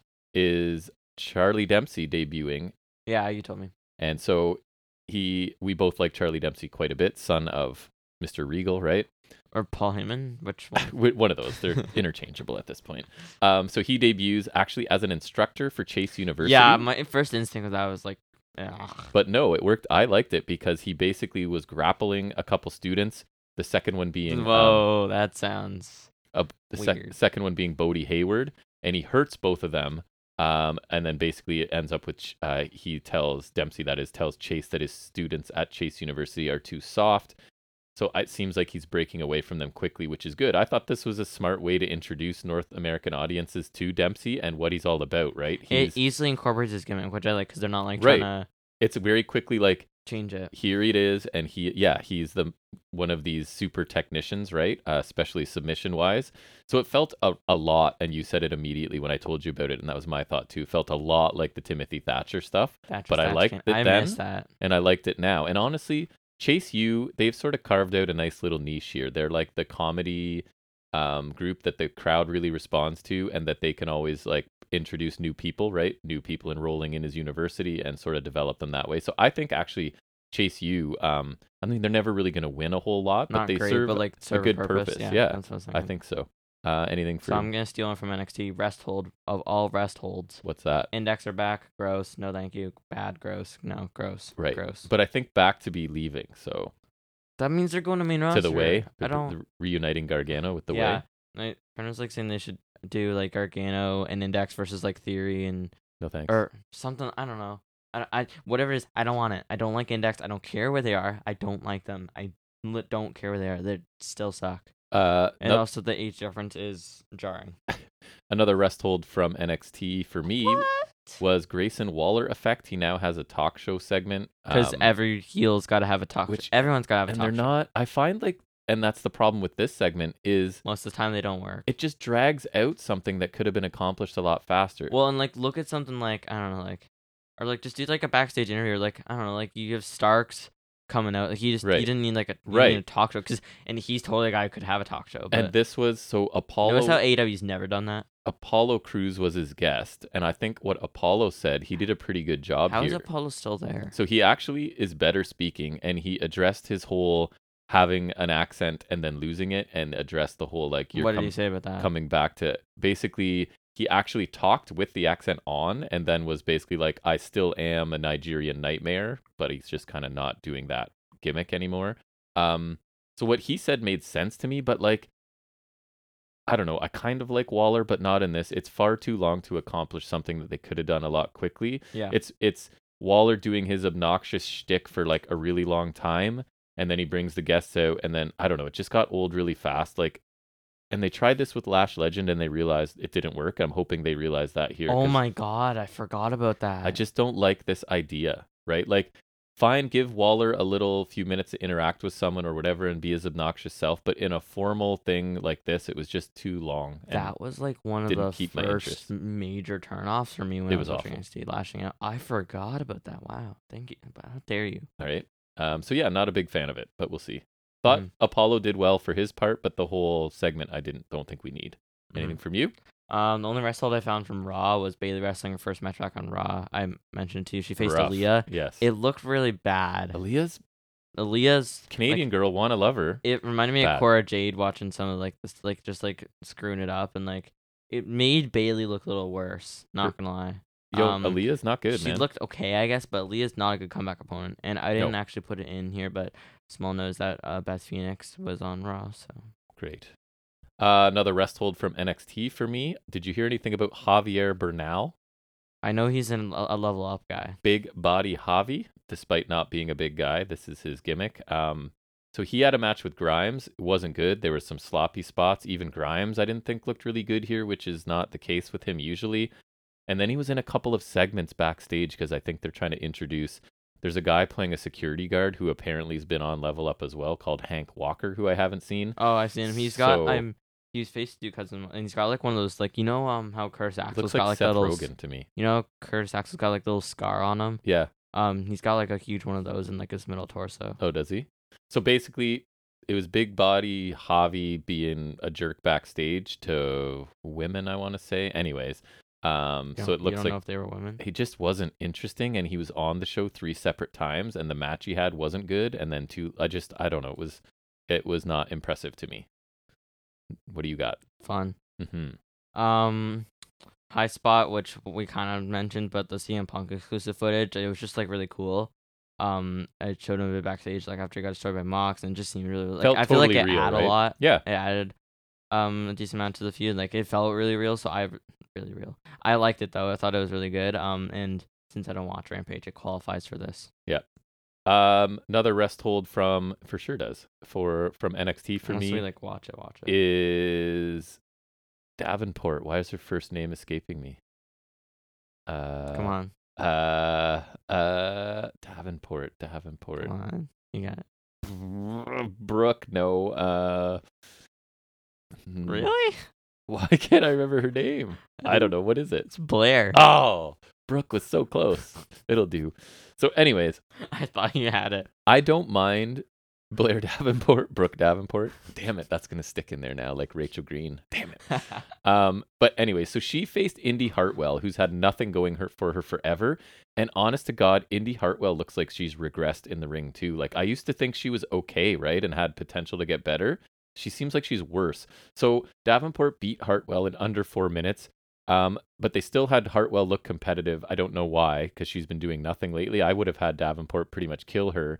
And Davenport's finisher in this was the snowplow that looked really weak. It looked like she was struggling to hold Indy Hartwell up at all. And especially because I watch Impact Wrestling, and Masha Slamovich uses the snowplow, and she wrecks people with it. So it looked really weak in comparison. So compounded by the fact that she had this weak debut, she's immediately after that added to the women's title unification match, right? So it's a triple threat with Mako, Mandy Rose, and Davenport, which kind of feels just like tacked on there, right? But I guess it's because, was it her title match against Mako that she got hurt? Yes. I think that's the argument. It was the Japanese street fight, I think. Right. So she's going with, I got hurt in my title shot, so she now feels she's the number one contender for NXT Championship as well. But anyways, her debut was not impressive in ring. Remember how you were saying Smash isn't? Yeah. So I just like accidentally was on the FNS account. Yeah. September 18th at Toronto. Remember the Rec Room? Yes. They're doing something there because I just saw Cool. Joe Hendry. Remember him? And the Rec Room is like an adult Chuck E. Cheese, basically. Remember Joe Hendry? Yeah. Yeah, he's facing Jake. He played like the cowboy gimmick. We met him, right, at Impact? Yeah, he was in Impact for a bit. When we did the VIP. He was with the chubby guy. I don't remember his name. Falaba? No. He was like, his name started with like a G. G. It wasn't something O. Like it ends with like an O. Oh, I do know who you mean. Yeah, what was his name? He's like Irish or something. Yeah. Grado, yeah. It. Look at me remembering stuff. But you couldn't get Blair Davenport? Nope. Come on. Brooke Davenport? Yeah, anyways, Smash is in Toronto on September 18th. So nice. that's something. Yeah, I mean, we could. There's that at least. And then there's another match that I saw that's, I don't know if it's for this one. Or, it's a 3-way. It's Hernandez, which is whatever. There's some Japanese guy, and then Pretty Ricky. Nice. We liked him. From Superkick. Yeah. So, Smash. Nice. Got a high spot? Rest hold? What do you got? Oh, yes. Right. Rest hold. I didn't even watch it, but Karen Cross had a promo on SmackDown. I didn't watch it, but it was Cross, so rest hold. Probably. I don't know. I didn't see it either. I'm just putting it there because I don't like Karen Cross. NXT wanted to find another high spot, so compared to everything else, honestly, a really weak in-ring week for NXT. But the main event was actually pretty good, and that Dalton Castle's also on that show. Wendy Chu and Tiffany Stratton. They had a no DQ match. I mean, it was called a lights out match, which was stupid. That part was dumb. It was just like, kind of like when Bray Wyatt or Sin Cara wrestle, and it's a little bit darker, you know? That's all it looked like, pretty much. Yeah. Right. Sin Cara. Right? Yeah, he had that. I think they might have even done that in the game. So, Stratton was debuting a new look here. I thought she looked cool. She had like really thick braids in, and she looked a little more, less like a valley girl and more like a fighter kind of thing. She looked cool. Anyways, at one point, Chu got slammed onto a trash can. They brought a whole bunch of Lego in. It was in Chu's body pillow, and they kind of blew that spot. Like Wendy Chu missed the Lego and kind of had to act like she landed on the Lego. And they're like, the commentary was something like, even if it's just one piece, you know, trying to be like, and I think they'd kind of take two'd it to get her on it again. But anyways, Stratton ended up getting slammed through a bed frame because Wendy Chu's entrance involved her like literally waking up in bed, which was, she needs to lose that gimmick. But clearly she can wrestle a little bit. She can. She's doing like she's good in ring. Stuff, yeah. So Stratton gets slammed through the bed, and then Chu wins with her backwards top rope splash. So I actually found this pretty entertaining on a very not entertaining NXT. Like Stratton, there's one more thing she can do, right? She just worked a no DQ match. She seems pretty adaptable and as a future star, man, every time I see her. And if Wendy Chu could just ditch the ridiculous gimmick and character, she's pretty good in the ring. So that was my high spot from NXT. Anything else? I have one, two, three. So I'm just looking at the card, like, because I saw it on the story. So, like, also, so there's Hendry, Jake something. There's Taylor Wilde's facing someone. Taylor Wilde. Psycho Mike is facing someone. Nice. Dalton Castle's facing someone. Nice. And there's that three-way I mentioned in the notes. You ever seen Halal Beefcake? They're a tag team. Yes, we've seen them. Yeah, they're on there. We saw them for Smash, I want to say. I mean, we went to the Smash versus Progress, so maybe it was that. I think so. Anyways, let's keep going here. High spot from SmackDown. Nice. Which is cool. There's a Shayna Baszler hype package in SmackDown. Finally, some more spotlight for her. Like, I don't know. Did it look good? Just the spotlight for her is already doing wonders. Like, I just think the feud is doing wonders for her. Just like for that, it looked cool too. Highlight, like, there's a lot of times where she stomped people's arms, like Nia Jax, Eva Marie. Yep. Who are they? They're not in never WWE. Heard of any of them. So, there's sort of a bit of NXT time when Puller holding the title. Like, just made her look good. So I think that's really cool. There's no reason they can't build her into a monster, even with all of the crap she's had to deal with main roster. Yeah, they can just, they're good at resetting people. Yes. So, and there's no reason why she shouldn't win. Yeah. Like, Liv looks weak. She's awesome. Case closed. Right. Like, and so I thought that was cool because, like, honestly, like, considering how mistreated she's been, like, if I had to make a list of people who've been mistreated in the main roster, like, she is, like, one of the top ones. Like, honestly, when we last year before talked about, like, who would you rescue from WWE and put in AEW, she was my first choice. And now I'm just, as long as Triple H actually gives her a chance, I think it'll be awesome, and maybe she doesn't have to be quote unquote rescue, because I think this looks good, and so hopefully this is Triple H knows. Yeah, and that's what I'm saying. Like, he knows how good he was the one who pushed her in the first place and got me to like her. And he's also not trapped in the mindset of, if they're going to be on TV a lot, they've got to be beautiful and whatever. No, have a killer. Like, what is wrong with having, like, a female Lesnar just ripping people apart for months? She-Brock. Nothing wrong with that. She-Hulk, She-Brock. Right. I agree. Now I'm switching into Impact. I watched that as well. So Rest Hold for me is the still, I know I harp on it, Honor No More Bullet Club storyline in Impact. Both of these groups for me are just cold, and I don't care. This week, the combination was Carl Anderson defeating, I think he ended up winning. I don't even remember. Pretty sure. He faced Mike Bennett. Pretty ordinary match. I saw the clip where Bennett's, like, running the ropes a lot. A million times, and then eye poke. In which they even said, like, that's a very Bullet Club thing, because they do it with the back rake, right? So commentary even pointed it out. Just, like, I don't care about either of these groups, and I don't care about any of the people in it, even though, like, I love Chris Bay, right? And other guy he's partnering with, Ace Austin. Big fans of them, but Bullet Club's doing nothing for anybody. It'd be cool if we saw Ace Austin on it. It's like a faction for the sake of a faction, and then they just don't know how to break Honor No More apart. I wish I was old enough to, like, watch Peak Bullet Club, because I remember watching, like, the recount where they talk about I always wish I could have seen. We could retro series that. Yeah. We could stop paying for WWE Network soon and start paying for New Japan instead. We'll see. WWE's got a back catalog, so. Anyways, I only have two more. Another high spot from SmackDown, kinda. I'm as surprised as you are, but so there's, like, this bit where Gunther and Walter and Sheamus are staring down the ring. They're just, like, staring at each other, which is kind of cool, because they're just, like, standing there, like, just stone face, just looking at each other. That would be like a physical match. Yeah, it's just like they're saying, and it was funnier because Scrappy Doo and Kaiser are just brawling because Butch is Scrappy Doo. Like, honestly, like, fix Pete Dunne, for the love of God. Or I don't know how. I don't know how he doesn't, like, hate his job. He probably does, but you have to act like you like it. Oh man, for the love of God, bring back Pete Dunne. Holy, which would be cool because he doesn't like Walter. Right. Back to Impact, Rest Hold. Eddie Edwards is, like, the main event challenger right now for Alexander's belt, and also the leader of a group I couldn't care about in Honor No More. So he cut a promo, and just his general character. Yeah, so he came out after Alexander defeated Vincent and basically was trying to recruit Alexander into Honor No More, kind of out of nowhere. It's like, which side are you going to choose? I hope you choose the right side. Like, he's never for a moment teased anything but being, like, a giant isn't it like babyface. Alexander has never had any attachment to Ring of Honor. Like, the thing that made sense with Edwards would be like he was a Ring of Honor guy, and also then is he saying he'd rather have Alexander team with him than try to win the world title? Like, it's just a super generic promo that doesn't do anything for Alexander as champion, right? Like Eddie is a good hand, Eddie's whatever, but he's not a main eventer in Impact anymore, as far as I'm concerned.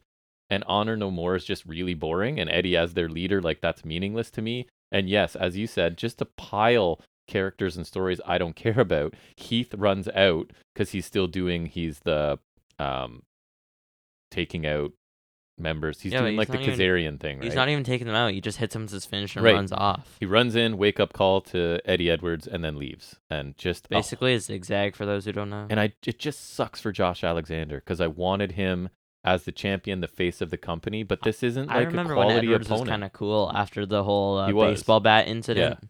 And he's just kind of lame. You know right what's now. weird? It's like because after he like got hit with the baseball, he kind of like that crazed hobo look. Yeah. He still has that look and not the gimmick. Yeah. Just there's a bit of disconnect. And I think he's like a super loyal guy to Impact, so they try and help him out every now and then. But I'm just over him being a main event. Does he still have your favorite theme? Yeah, I think so. Actually, does he? Or would he go with Honor No More? I can't remember. I actually want to see Good Brothers live so that we can just soak in that music. Absolutely. I only have one rest hold left. What do you have? Another kind of high spot from SmackDown. I took most of my stuff from SmackDown. That's fine. Because it looked more interesting than Raw. I'll say that. Yeah. I tried to get stuff from Raw, but no worries. And FYI, it's the longer show, so technically it should have more stuff. I didn't watch any Raw this week. And it was in Toronto, so the only high spot would be Gargano, but even then that's more newsworthy. So Bloodline like beat the crap out of McIntyre. Well, you showed me a picture of his back. Yeah, like his back looked crazy. And like I only caught highlights of like even the spot I saw like the Usos were smacking the crap out of him with chairs. Like yeah, it looks pretty funny. And like Reigns guillotine and spear or whatever, like they just beat the crap out of him, so that's kind of cool. But also kind of lump in a rest hold with this. Yeah. Before this to kind of facilitate the post match thing, they did McIntyre Zayn again, which on paper is fine, but I didn't see any of that. But just like I put it as a wrestle as like not too long ago, I don't know if you remember, they had like the TV feud where like they had like a few matches and Zayn kept running away, so they had a cage match. Like that's still pretty recent. How dare you remember things?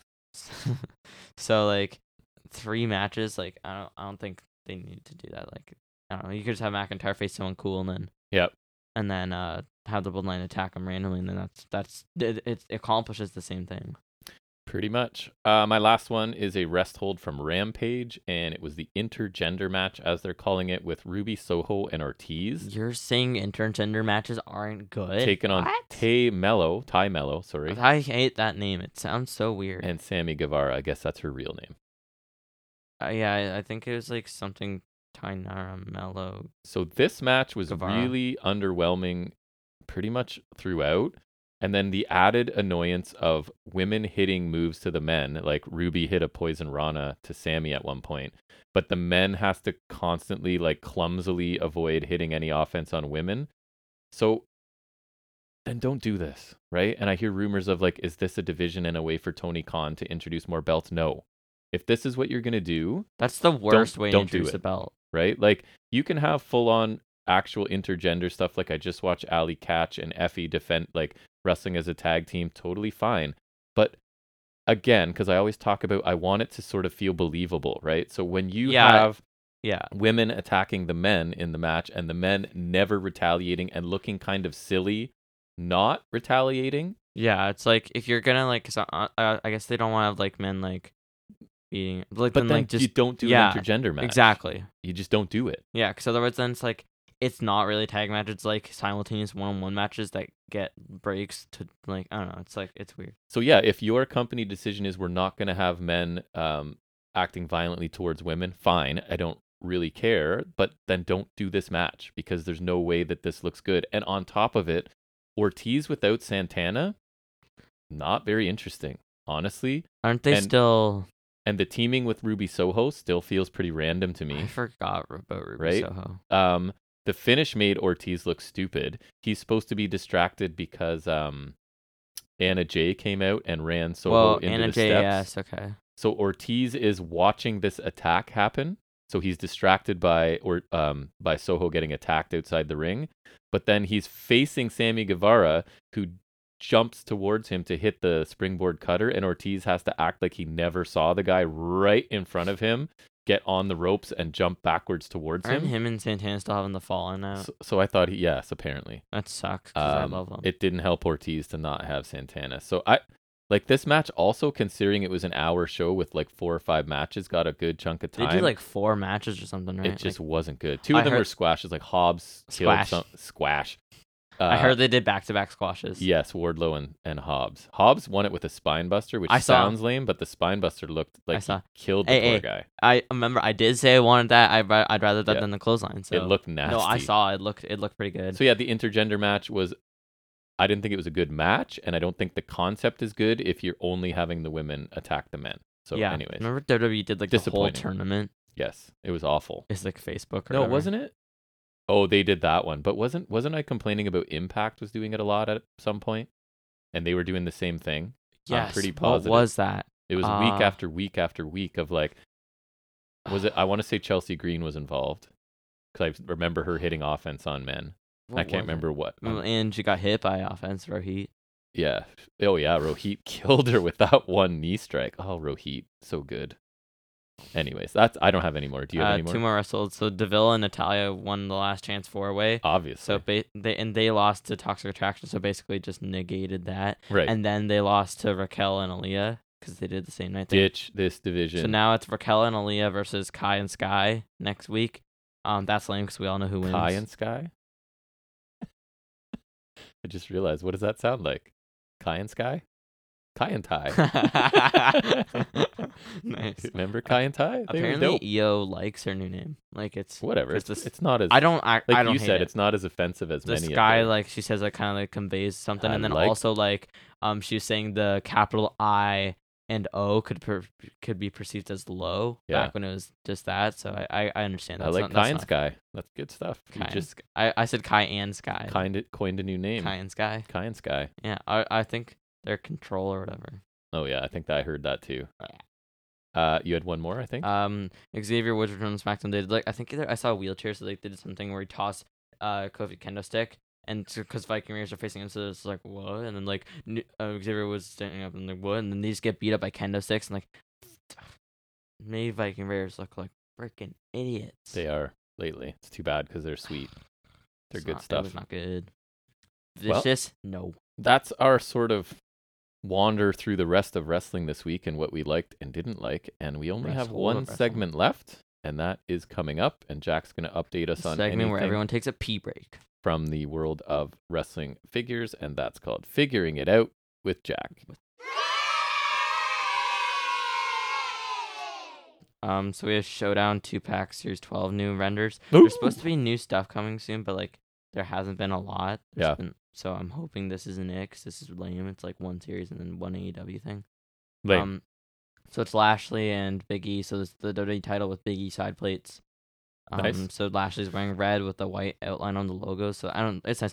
Like I like these 2-packs of the belts, but they're basic. So right. So like you these like them were less. always elite 2-packs. Like if you had a consistent elite 2-pack series, I think that'd be really cool. Because I think when they do the occasional elite 2-pack, like I think the last one they did was maybe the Jeff Hardy Triple H one. Like when they occasionally do elite 2-packs, I think they're really cool. Yeah. Because it allows for like a little different, and maybe like you include more accessories. Like I think these are cool. It's just battle packs are so lame. Or it's like I wish if they're gonna do championship shows, I wish they would do elite 2-packs. And then also if they're doing battle packs, I wish they weren't just these belt ones. I miss the old battle packs where it's like they would come with an accessory. Like right. I remember getting the Andrade and Zelina Vega one. It came with like his mask. You know, the one I constantly see in Toys that's been there forever is like the Kane John Cena with the palette. That's so old, but like even something like that, always there. That's cool. Yeah. Like I wish that like these are at least they are back to belts.